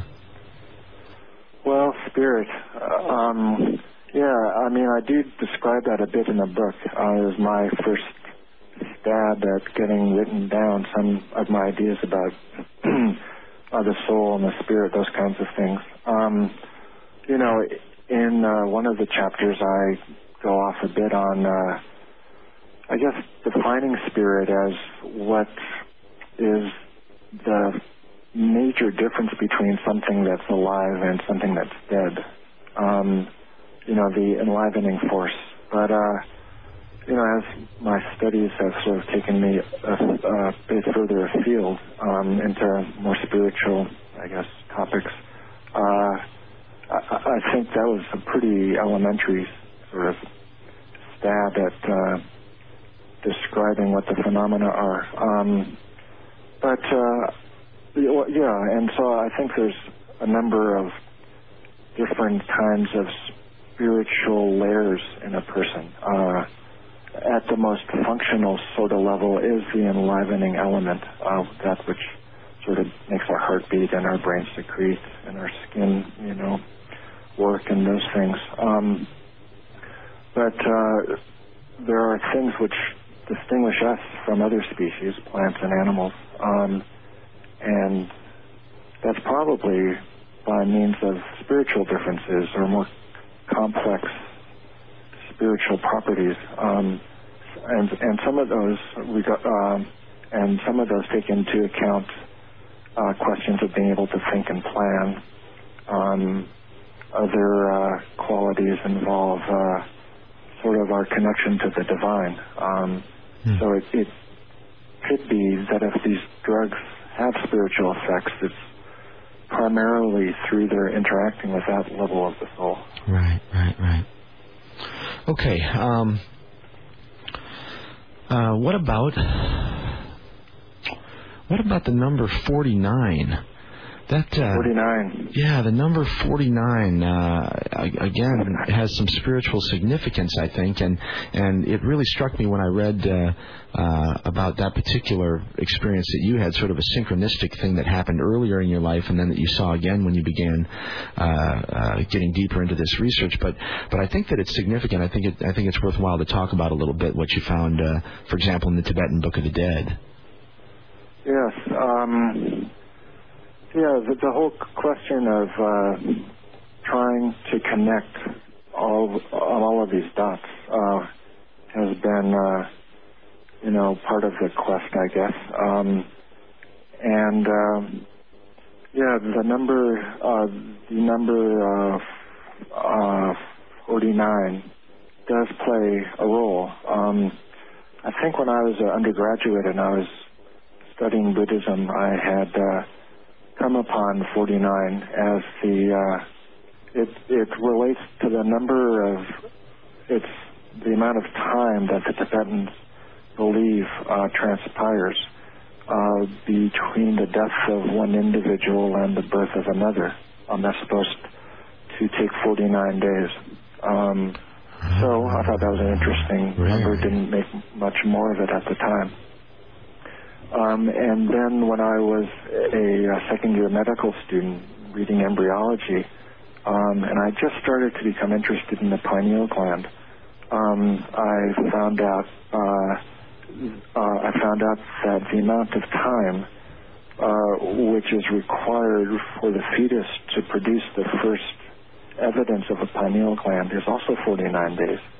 So all of a sudden I made this connection between the number 49 that the Tibetans describe as the intermediary state between one birth and the next was also the same number of days required for the pineal gland to establish itself in the fetus. Wow, extraordinary. Yeah, that was a very weird thing, and it's probably a complete coincidence, but I mean, at the time it had a profound effect. Boy, you know what? I maybe not, but I tell you what, I always think of, there was an old scientific philosopher, his name was P.W. Bridgman, and he said that a coincidence is something that you have left over when you've applied a bad theory. In other words, that we were missing something. So my intuition, at least my gut says that your intuition was right on about that. It really seems to strike a chord with me. But regardless, that's a question for down the road maybe. But speaking of babies and birth and death and this sort of stuff, is DMT present in any particular quantities at birth, for example, in the mother or in a baby?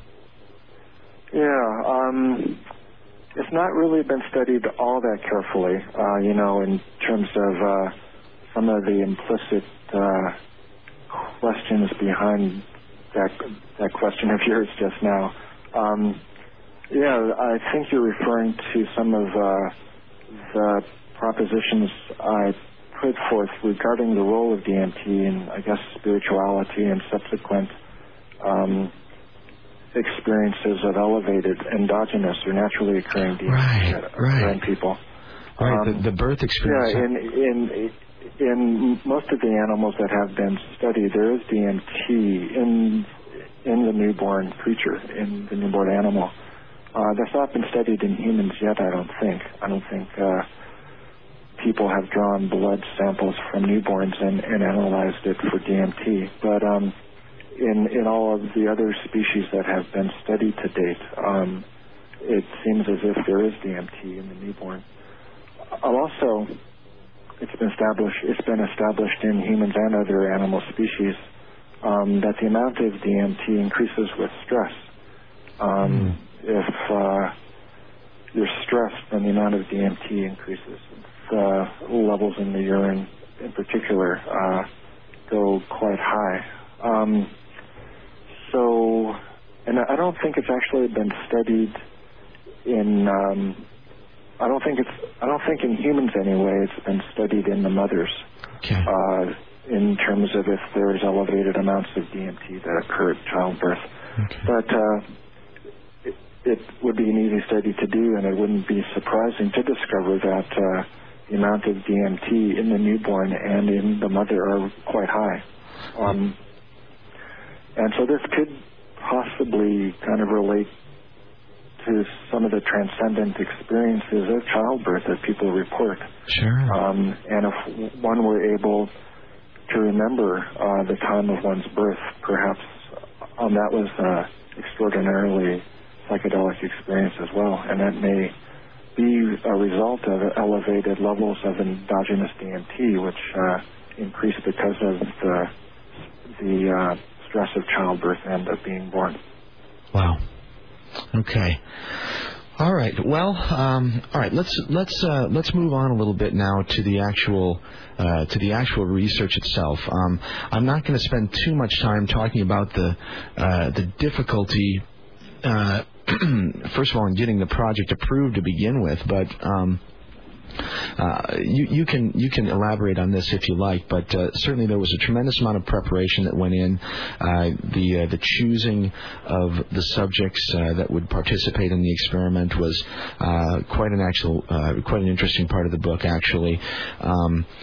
Coming up with the correct dosages that you are going to incorporate within the studies, all of this stuff is present in the book and described quite thoroughly. But the bottom line is, you get approval, you do all the preliminary work that you need to do to get ready and get your subjects ready for the work, and then you get ready and you do it. Mm-hmm. And before we go there real fast, I was just thinking that it sure sounds like DMT is in a lot of different creatures. It sounds like it's in many different animals. I know it's in lots of different plants. Is it as common as I think it is? It's quite common. It's been determined to exist in all the animal species that have been studied to date. Wow, now that is outrageous. Yeah. So, and it's in quite a few plants. It's probably in as many plants as it isn't in. It's almost getting to be. It's almost getting to the point that it's worth reporting that a particular plant does not contain DMT. I'm exaggerating a bit, but it's quite a widespread compound in many different plants and in every animal species. Okay, incredible. Okay, so here we are. What? Give us an idea on time frame. What year exactly was this now? I know that the work went on for quite a long time. When did you actually begin to do the first applications of the compound to the subjects? Yeah, well, it's actually been a long time since I've given anybody a drug. I was actually discussing that with my girlfriend last night. I was saying, it's weird. I'm giving talks on stuff I haven't done in 10 years. Yeah, but it's important. It's still important, and I think repercussions of the work that we performed at the University of New Mexico are going to be felt for quite a long time, not just the 10 years since I would agree fully. Any drug. I would agree fully. Yeah. Well, I started all of the paperwork in 1988. And as you mentioned, it was a pretty labyrinthine, Byzantine, bizarre process. It took 2 years, slightly more than 2 years. I wrote the protocol in September '88, and I gave my first injection of DMT in November of 1990. And we ran the studies for around 5 years. I think I administered our last dose of psilocybin in July of 1995. And we studied around 65 people or so with DMT, gave them around 400 combined doses, in a number of different studies over the span of a number of different years. And so we gave the study in a completely clinical research environment with intravenous lines, blood pressure cuffs, temperature probes, in a hospital bed, in a hospital ward. Yeah, it was pretty austere, to say the least. But ultimately, I think the volunteers were pleased to be in a hospital, just because oftentimes, especially the first couple of DMT experiences, it is akin to dying, or people experience it as the total separation of their mind from their body. And so, for most of us, the only time that's going to happen is at death. And I think they were glad to be in the hospital, because if anything went wrong, then we'd be able, to work on them right away. Right. And, so thankfully nothing did, but still it was kind of a, in a number of ways, it was it was actually comforting for them to be in the hospital. Yeah, that was an interesting part of the book as well, because anybody who's interested in the psychedelic experience knows the importance of so-called set and setting, and being prepared both mentally, spiritually, physically, and environmentally for the experience, and setting up with lots of equipment and a hospital type environment initially to me sounded like, ooh, well, that would probably be an obstacle. But you addressed that as well, and eventually you guys got it worked out pretty well. Where and again, the subjects I think that you chose were probably a big part of that. They were all they tended to be experienced, had at least some level of experience with psychedelics in the past, and they really had their act together when they went in to take the dive. That's quite true, and it's. It was all through the study that I was just in complete admiration and respect of the volunteers. It was like I couldn't believe they were doing it. It was such a difficult experience. It was the most distasteful, in some ways, possible place for people to have huge trips. And I totally admired and respected and was just stunned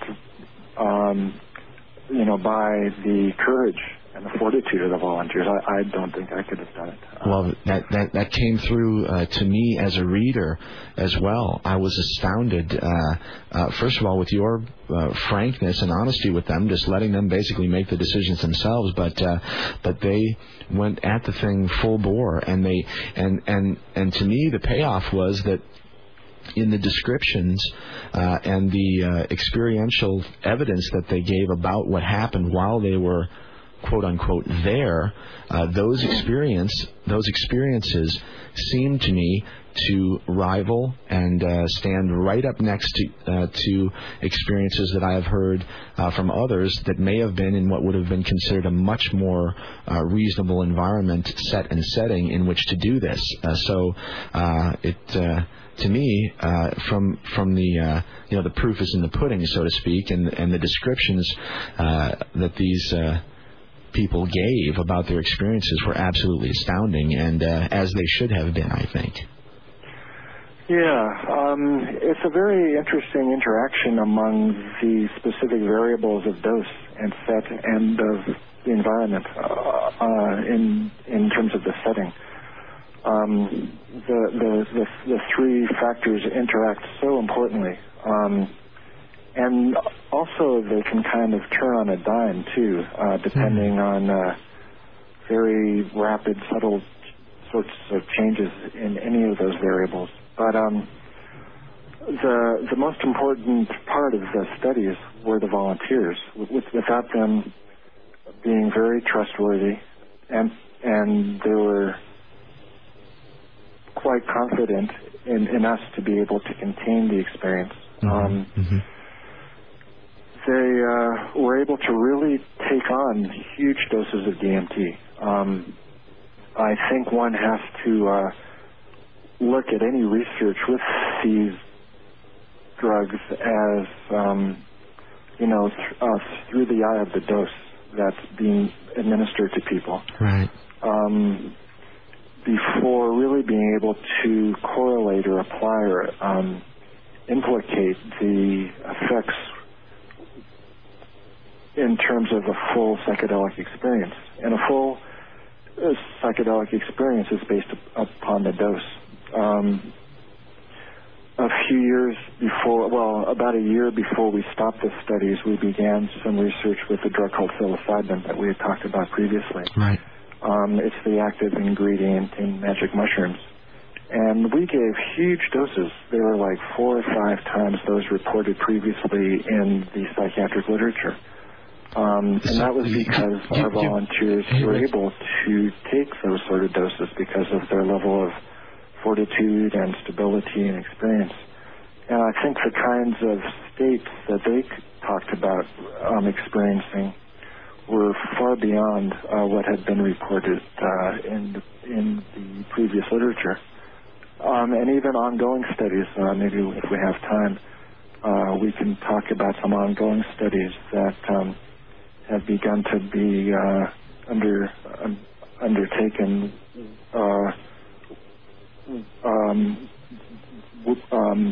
well, specifically with the compound psilocybin. There's a Swiss study that's been going on for some years, and the kinds of doses that they're giving are very low compared to ones that we really didn't find even close to threshold psychedelic based on the background and experience of our volunteers. So I think before really one calls a phenomena psychedelic and the corresponding effects, the result of a psychedelic experience, one really has to look at what kind of amount of drug, what kind of dose the volunteers were able to take. Okay, yeah, it makes sense because there does seem to be typically a report of at the right dose or at that threshold dose, I guess, whatever we call it. There are different responses below the threshold dose, but there does seem to be some sort of a Rubicon that we sort of cross. You wrote a couple of chapters called Through the Veil, and they give the idea of this sort of breakthrough. And I think there was another researcher in the past, I forget his name, but he mentioned the terminology, he called it rupturing of planes. Mm-hmm. And it's sort of this crossover point. Why don't we talk a little bit about this whole thing? In other words, let's talk a little bit about this dose response. What happens at the lower levels? What happens at the medium levels? And when we do get this breakthrough of planes, then the real you mentioned fireworks before. Then the real fireworks start apparently. So right. Then it gets it's quite hard to relate to, quite hard to explain. We're talking about the experience itself and these different dose levels before we took a break there. So let's get back to that. There are these different dose responses apparently and different things that accompany them. Give us an idea again of what starts to happen at lower doses and then as those doses are increased. It's quite it's kind of stepwise, but the steps become kind of discontinuous though at a certain point, even though it's an elevation or it's increasing. I think it's important though to kind of set the stage a bit in terms of the way that we gave DMT. Yes. It's smoked on the street, as it were, and it's smoked as the freebase in a pipe. And in terms of ayahuasca, that Amazonian brew we have been talking about, that's consumed orally. But in terms of a clinical research study, it would have been really too complicated and potentially dangerous to have people smoking DMT. In terms of giving it in the form of ayahuasca, that would be a completely different study. Mm-hmm. So on the older studies that had studied,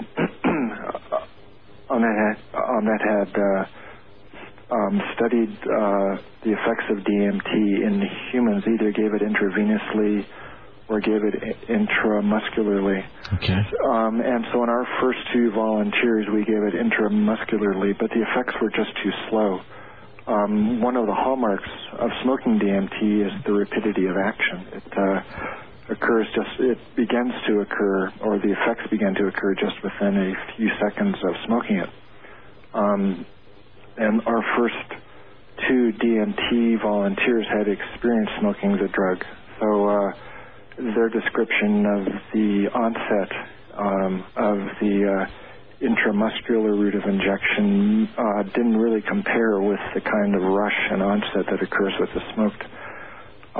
So we switched over to giving the drug intravenously. So you were trying to get as close as you could to mimic that the rapidity of onset that is experienced when it's smoked in the typical fashion, right?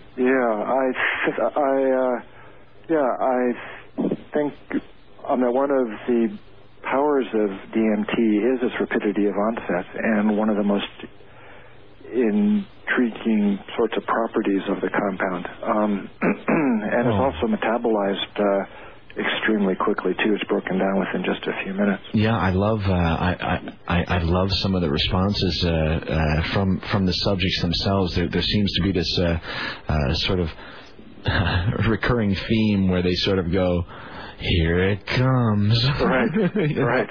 And bang, it's like pretty interesting to read those responses, you know. Well, that's true. I mean, a number of people described it as being at ground zero. They described it as being blown out of a nuclear cannon.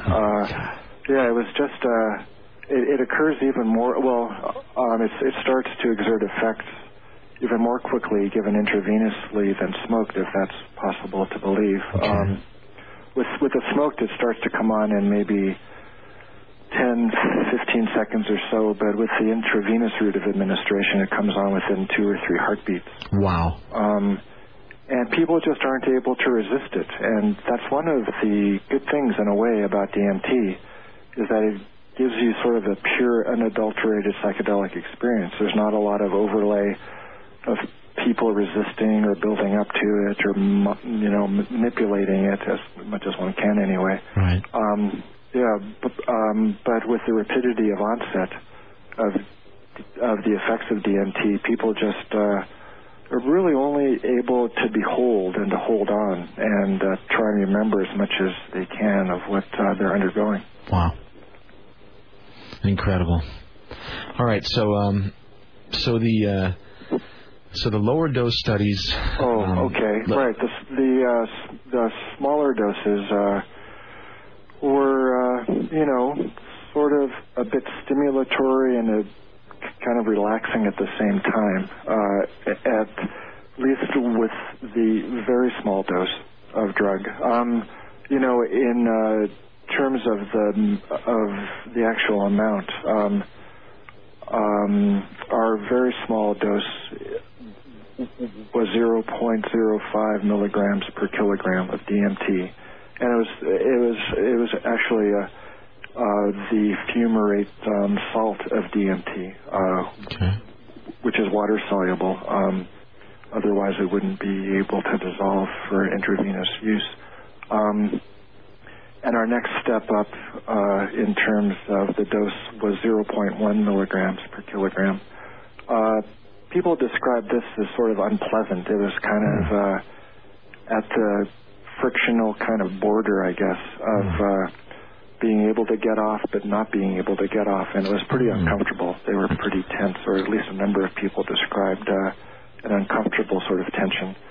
Let me ask you a quick question. That sort of reminds me of what moderate levels of psilocybin will do as well. That sort of don't give you that full-on psychedelic experience, but it's more like an agitation or a heightened sort of state of awareness, but just sort of nervousness and just not very comfortable, maybe. Yeah, well, it is. It isn't one thing or the other. It's not quite the low stimulatory kind of mellow doses, which people, at least in our study, felt under the smallest dose of DMT, but it hadn't quite gotten to the breakthrough point, that threshold of slipping into the more full-blown psychedelic properties. Okay. So then we get to the full-blown. Yeah, the full-blown amount of DMT for most people was 0.4 milligrams per kilogram. It was twice the threshold dose. And in terms of most people, that was plenty. That was enough. A couple people described being able to perhaps undergo a larger dose, but for a number of people, they said that was, even more intense than they were comfortable with. But, I think it was a good high dose. The majority of people felt it was perfect. thought it was too little, some thought it was too much, but the vast majority felt it was, just what they needed, just the proper amount. Right, and that makes sense to me because, again, there was quite a bit of forethought and work that went into determining that in and of itself. So I'd like people to recognize that, again, these weren't just random dosages that the good doctor here decided sounded nice. There was quite an elaborate research study that went on prior to these administrations to determine what those levels were. So. Well, that's true. We started off with very small doses that people weren't even able to feel much of anything, and then we just increased it sort of gradually. And one of the problems in this kind of work, any kind of clinical research, is you have to give a very small number of people too much to be able to determine what the amount of too much is. Right. Yeah, and then in our case, we gave 2 people just a bit too much, and they couldn't remember much of their experience, and so we lowered it a bit from there, and that's how we ended up with our ultimately high dose, which was 0.4 milligrams per kilogram. Okay. All right. Before we talk more about let's actually try as well as you can. Maybe I know it's difficult when we get into these realms, but maybe we can talk in a minute about some of the descriptions of what people experienced when they were in these deep psychedelic states. But I want to ask a question real fast about you guys being present during the experience. I know you were right there, along with at least one of your assistants in most cases, I think. Right. And there's a concept that goes back to the personal experiential days of LSD and all these other things from the 60s and 70s, and they talked about a sitter. Or a guide, and I think guide is actually a very poor choice of words because I don't think anyone's guiding you anywhere when you're in these places. But I think sitter, or I don't know, maybe another word that might be a good word to describe what you're doing when you're there and they're in that other place, and if something comes up where they might need who knows what, some reassurance or whatever. How did that whole thing pan out when you were doing these things? Yeah, it's a complicated kind of dynamic, like I was talking about early on, or a bit earlier on in the interview about the really very profound relationship which exists at a lot of levels between the person who's undergoing the experience and the one who's made it, and the one who's given the drug and is in the room with that person. Right. It has to begin obviously with a lot of mutual respect, confidence, trust, caring, those kinds of qualities. But there's all sorts of ways to be in a room with somebody under the influence of a psychedelic drug. You could shake rattles and whistle and blow tobacco smoke. You can be, laying in bed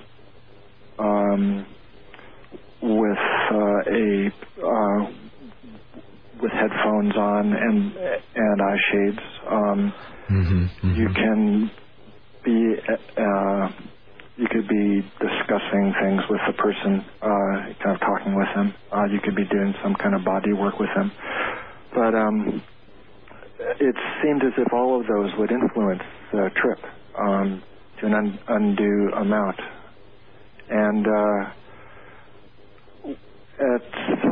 in our thinking about the sort of pure, unadulterated psychedelic experience, at least as best as possible, taking into account the clinical research environment, obviously.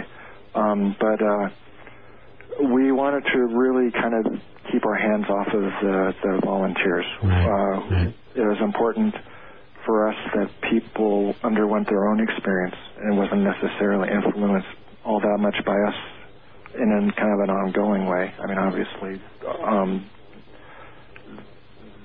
they were all part of a research experiment. But kind of beyond that, actually in the middle of the drug state, we really thought it would be important to just attentive as possible, but to also just keep our hands off, both psychologically, physically. Yeah, that makes sense to me, actually. It sounds like, in my opinion, the best way to do it, just be there for support and just to say everything's okay, basically, if they need that. If they do open their eyes or they look around and they're frightened, just say everything's fine, close your eyes. Right. Incredible. Don't worry. Wow, that's something else. Okay, so what? Let's talk a little bit about that then. What are these people describing when they come back from these experiences? And then let's try to make a correlation between that and near-death experiences or some of these other states of mind that we don't really have great explanations for, but maybe are related in some way. Well, in terms of a big dose of DMT, the most striking thing is the rapidity of onset. Sort of starts off with a feeling of internal sort of pressure in the head and a high-pitched kind of sound, which then basically quickly builds to a crescendo and almost an explosion, I guess, an exploding, a really sudden sort of bursting forth or outward. And it's at that point, within 30 seconds or so of the injection being completed, that people feel as if their consciousness has separated from their bodies and they're in some different place. And that place, you know, it can be deep space. A lot of people went to deep space, just blackness and stars. Some people went back in time, even to before space existed and before there was any physical matter. Some people found themselves being or interacting with other beings, with intelligent entities. Either they may have been angels, they may have been aliens, they may have been reptilian creatures, all kinds of intelligent and sentient kinds of beings. Some people experienced it as a near-death experience, but I think that's more sort of a description, one level removed.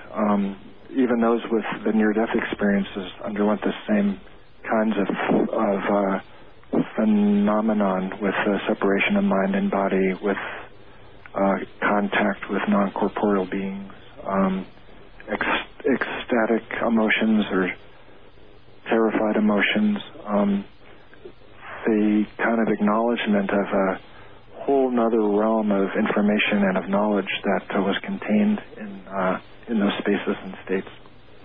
Right, and that sort of gets back to where we were early on in our talk, where we were talking about the brain a little bit, and the question mark about where is this stuff coming from. There are experiences related that could in no way, shape, or form be imagined or by the individual, and the individual would have no way of coming up with this.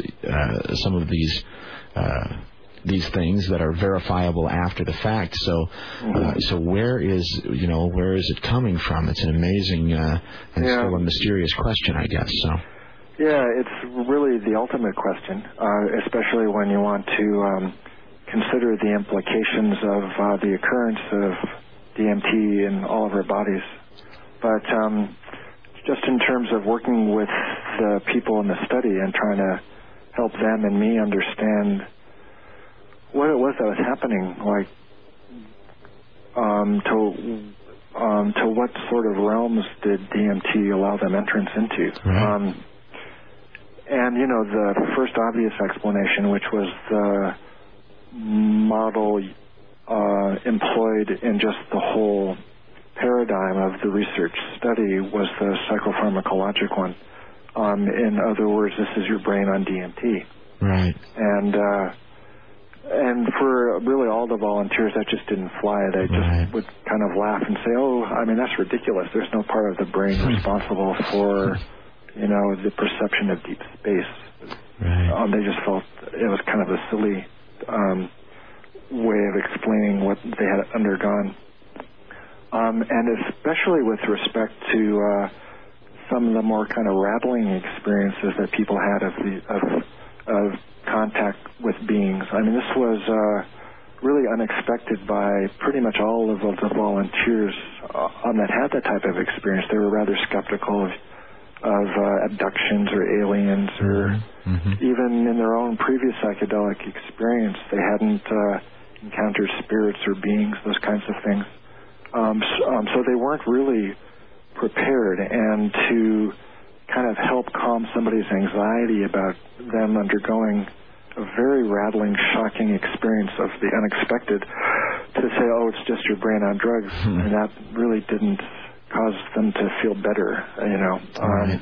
It makes me think of Terence McKenna. Years ago, he used to talk about that particular experience, like you're speaking of, and he made a point about this dose response that said that in his opinion, a much lower percentage of people who actually thought that they had had the full-blown psychedelic experience actually had. He believed that it did take quite a significant dose in order to make that breaking of planes, in order to get to these levels where you're talking about, where you actually have these alien landscapes and entities and spirits and physical creatures and all this sort of thing. Yeah, well, in terms of smoking DMT, it requires a fair bit, and one is disabled most often, it's just hard to smoke DMT when you're getting off on DMT at the same time. Right.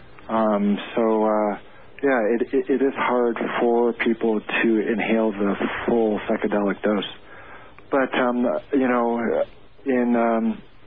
in terms of other smokable sorts of tryptamines, there is a compound, and it's also a naturally occurring psychedelic. It's called 5-methoxy-DMT. Kind of a chemical cousin of DMT. Okay. And it's quite a bit stronger than, it's extremely potent compared to DMT.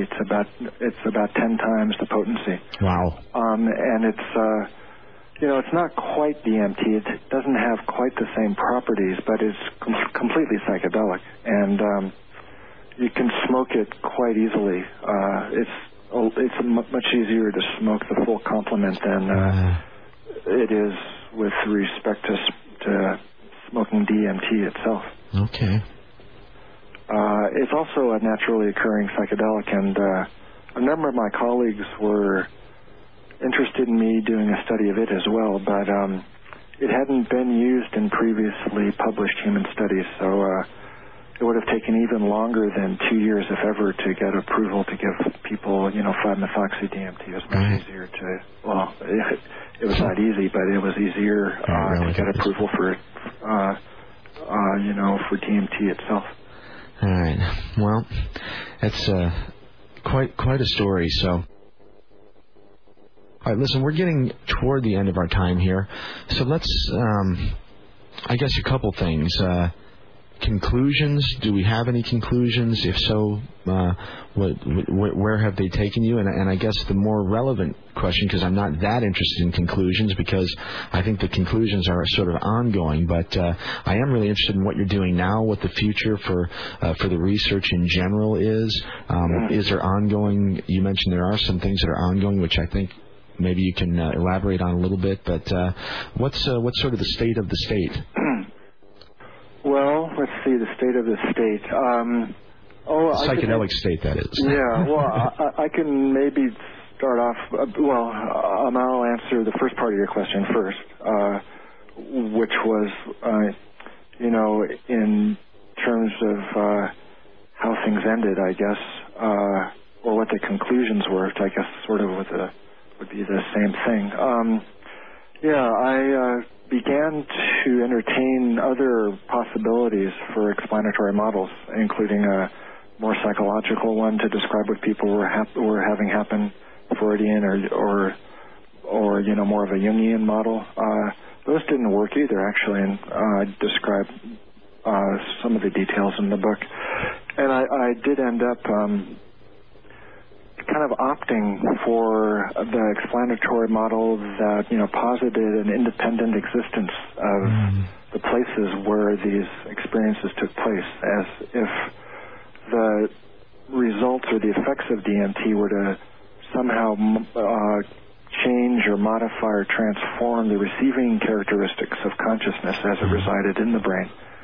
So, that's probably the strangest conclusion, or the one that's given me the most professional grief, I guess, which has not been all that much actually in the first place. But, you try and talk with a more sort of traditional scientist about freestanding universes. Most people in psychiatry wouldn't go for it, although, as you were saying earlier on, it's becoming the mainstay of modern physics. Right.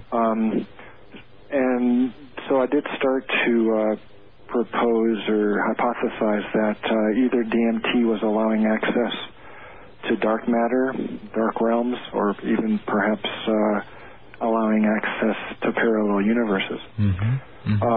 So that's sort of where I left things in terms of the book, as far as what I thought about what the nature of some of these experiences were. I also raised the issue of what is the reason that we have DMT in our bodies, and why is it that the brain requires it, and started to muse or hypothesize a bit about the role of DMT as far as maintaining consensus reality. Perhaps if it's too low a dose in the brain, as it were, things are dark and flat and kind of lifeless. If you have an overabundance of DMT, either through being administered it or because of your own release, it can lead one into some of these psychedelic states. But kind of a narrow sort of window is required for the maintenance of everyday perceptual reality. So that's sort of where I left things with model generating the kind of the overview, the context, or the kind of placing, DMT in some kind of scientific philosophical matrix. Right.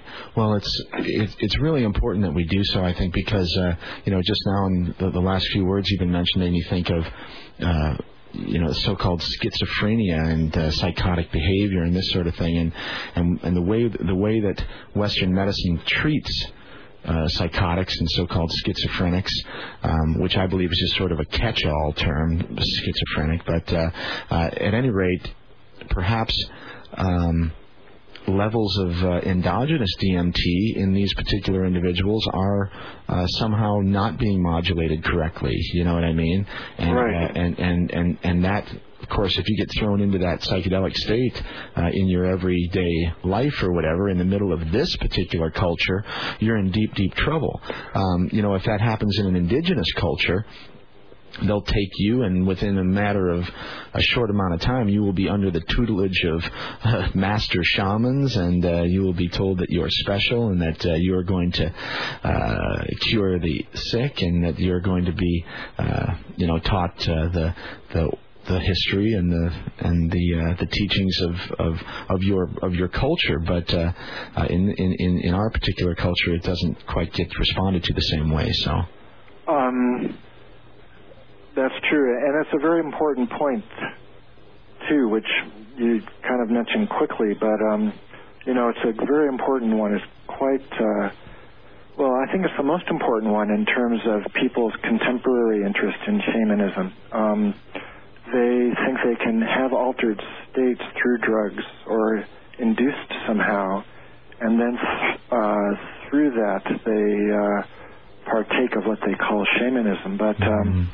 It's kind of, I think it's more a case of being the other way around, is that people start off with these experiences spontaneously, and the elders of the culture, are able, to then steer them in the development of their own powers, and then with the help of the plants that have psychoactive materials in them, they're able, to reproduce and control the phenomenon a bit more. But it isn't that one starts off in one's, shamanic training with taking drugs. It's more that you have those experiences on your own, which are then, kind of matured and developed and steered through the cultural matrix. Yep, and I think it also ties into when we were talking about what happened in the 60s and the 70s.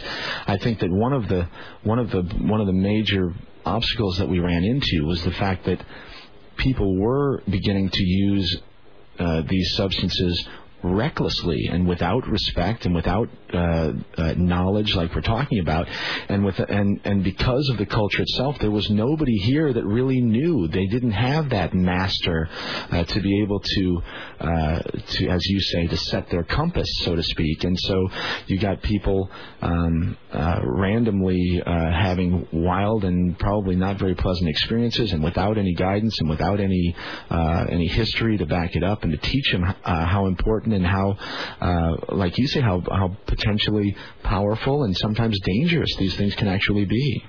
Yeah, and I still think that's a concern among people who take these substances, either, the plants or the extracts or the chemicals themselves, is, what is going to be the context within which they're being used. Is it just for one's own use?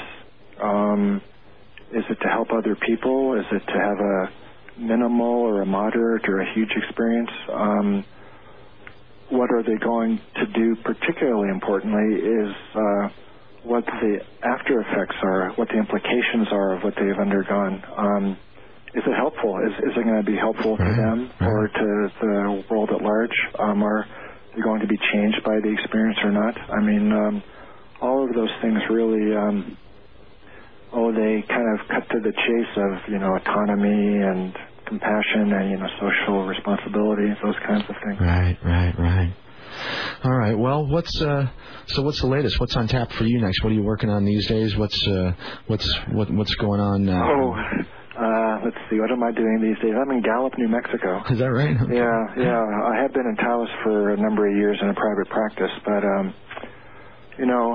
I miss working in community mental health, which is what I'm doing now. And the infrastructure of a community mental health clinic I find easier, to work with than private practice. But I'm only doing that a couple days a week, and the rest of my time I'm studying Jewish texts and commentaries. Interesting. To try and figure out what is going on. Well, we could have a whole nother show on that, but some of the mystical traditions in the Kabbalah and some of these other ancient texts that tie into the Jewish tradition and some other ones are absolutely astounding as well. So they're quite psychedelic, and they're quite keen on the application of information that's attained in those states to everyday life. That's probably the thing I like the most about it. It's extremely gritty. It isn't ethereal or abstract if you get down to it. It's sort of like applying the psychedelic paradigm to everyday life with how to wash clothes and what to think and what to say. Obviously it's an area of study for me rather than a practice right now, but it's a fascinating way of looking at how to relate transcendent states in everyday life, which was probably one of the major questions I was left with at the end of the studies was, people have had these experiences, but what does it really mean, and so what, and how is it going to help, and how can one apply the weirdness and the strangeness and the absolute unexpectability of what happens on DMT with who one is, the rest of one's life. Right. Yeah. Reconcile those. And, I was raised as a Jew. I was born a Jew, raised a Jew. But I did spend a number of years within a kind of Buddhist community, an extended Buddhist community, for over 20 years, actually. But, I finally ended up, deciding that I'm Jewish, not Asian. I'm Jewish, I'm white. I wasn't born and raised in a Buddhist culture. So I just thought I'd return. Also I had some problems with my Buddhist community and some of the conclusions and implications of the research that I was starting to talk about and write about. But I thought, I should just return to my roots to find out what's growing there. All right. Well, you know what? I've sort of gone through a similar experience, and if nothing else, I've come to at least an agreement with my own mind that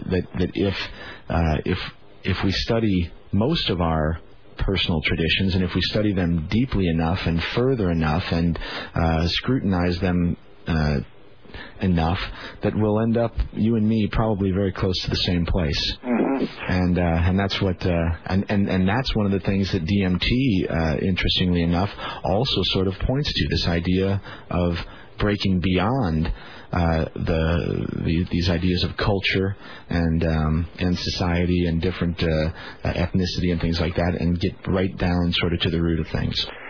Yeah, well, it's the experience of being home. I conclude my book with an epilogue of someone's experience, which really is his experience is that of coming home. Finally, at last, I'm home.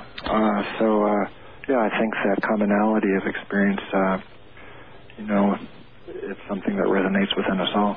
Okay. Well, Dr. Strassman, I think that's a good place to finish things up. In fact, I'm going to read Saul's description of what happened. I think it's a great way to finish the segment because I think Saul is who you wrote about in the epilogue. All right. And I think that story is a great way to finish this program. So, okay. Hey, listen. I can't tell you how much I appreciate it. You've been an absolutely fantastic guest and a great heart for spending your time with me and my listeners to help avail them to some of this information.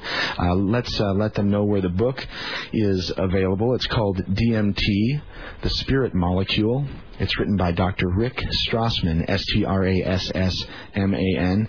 And I think I bought it on Amazon. I'm sure it's available through most of the venues, huh, Rick? It's true. And also, if somebody's interested in a personally inscribed copy, I have got my website up and running. Well, good. We need to give out that address and go. Yeah.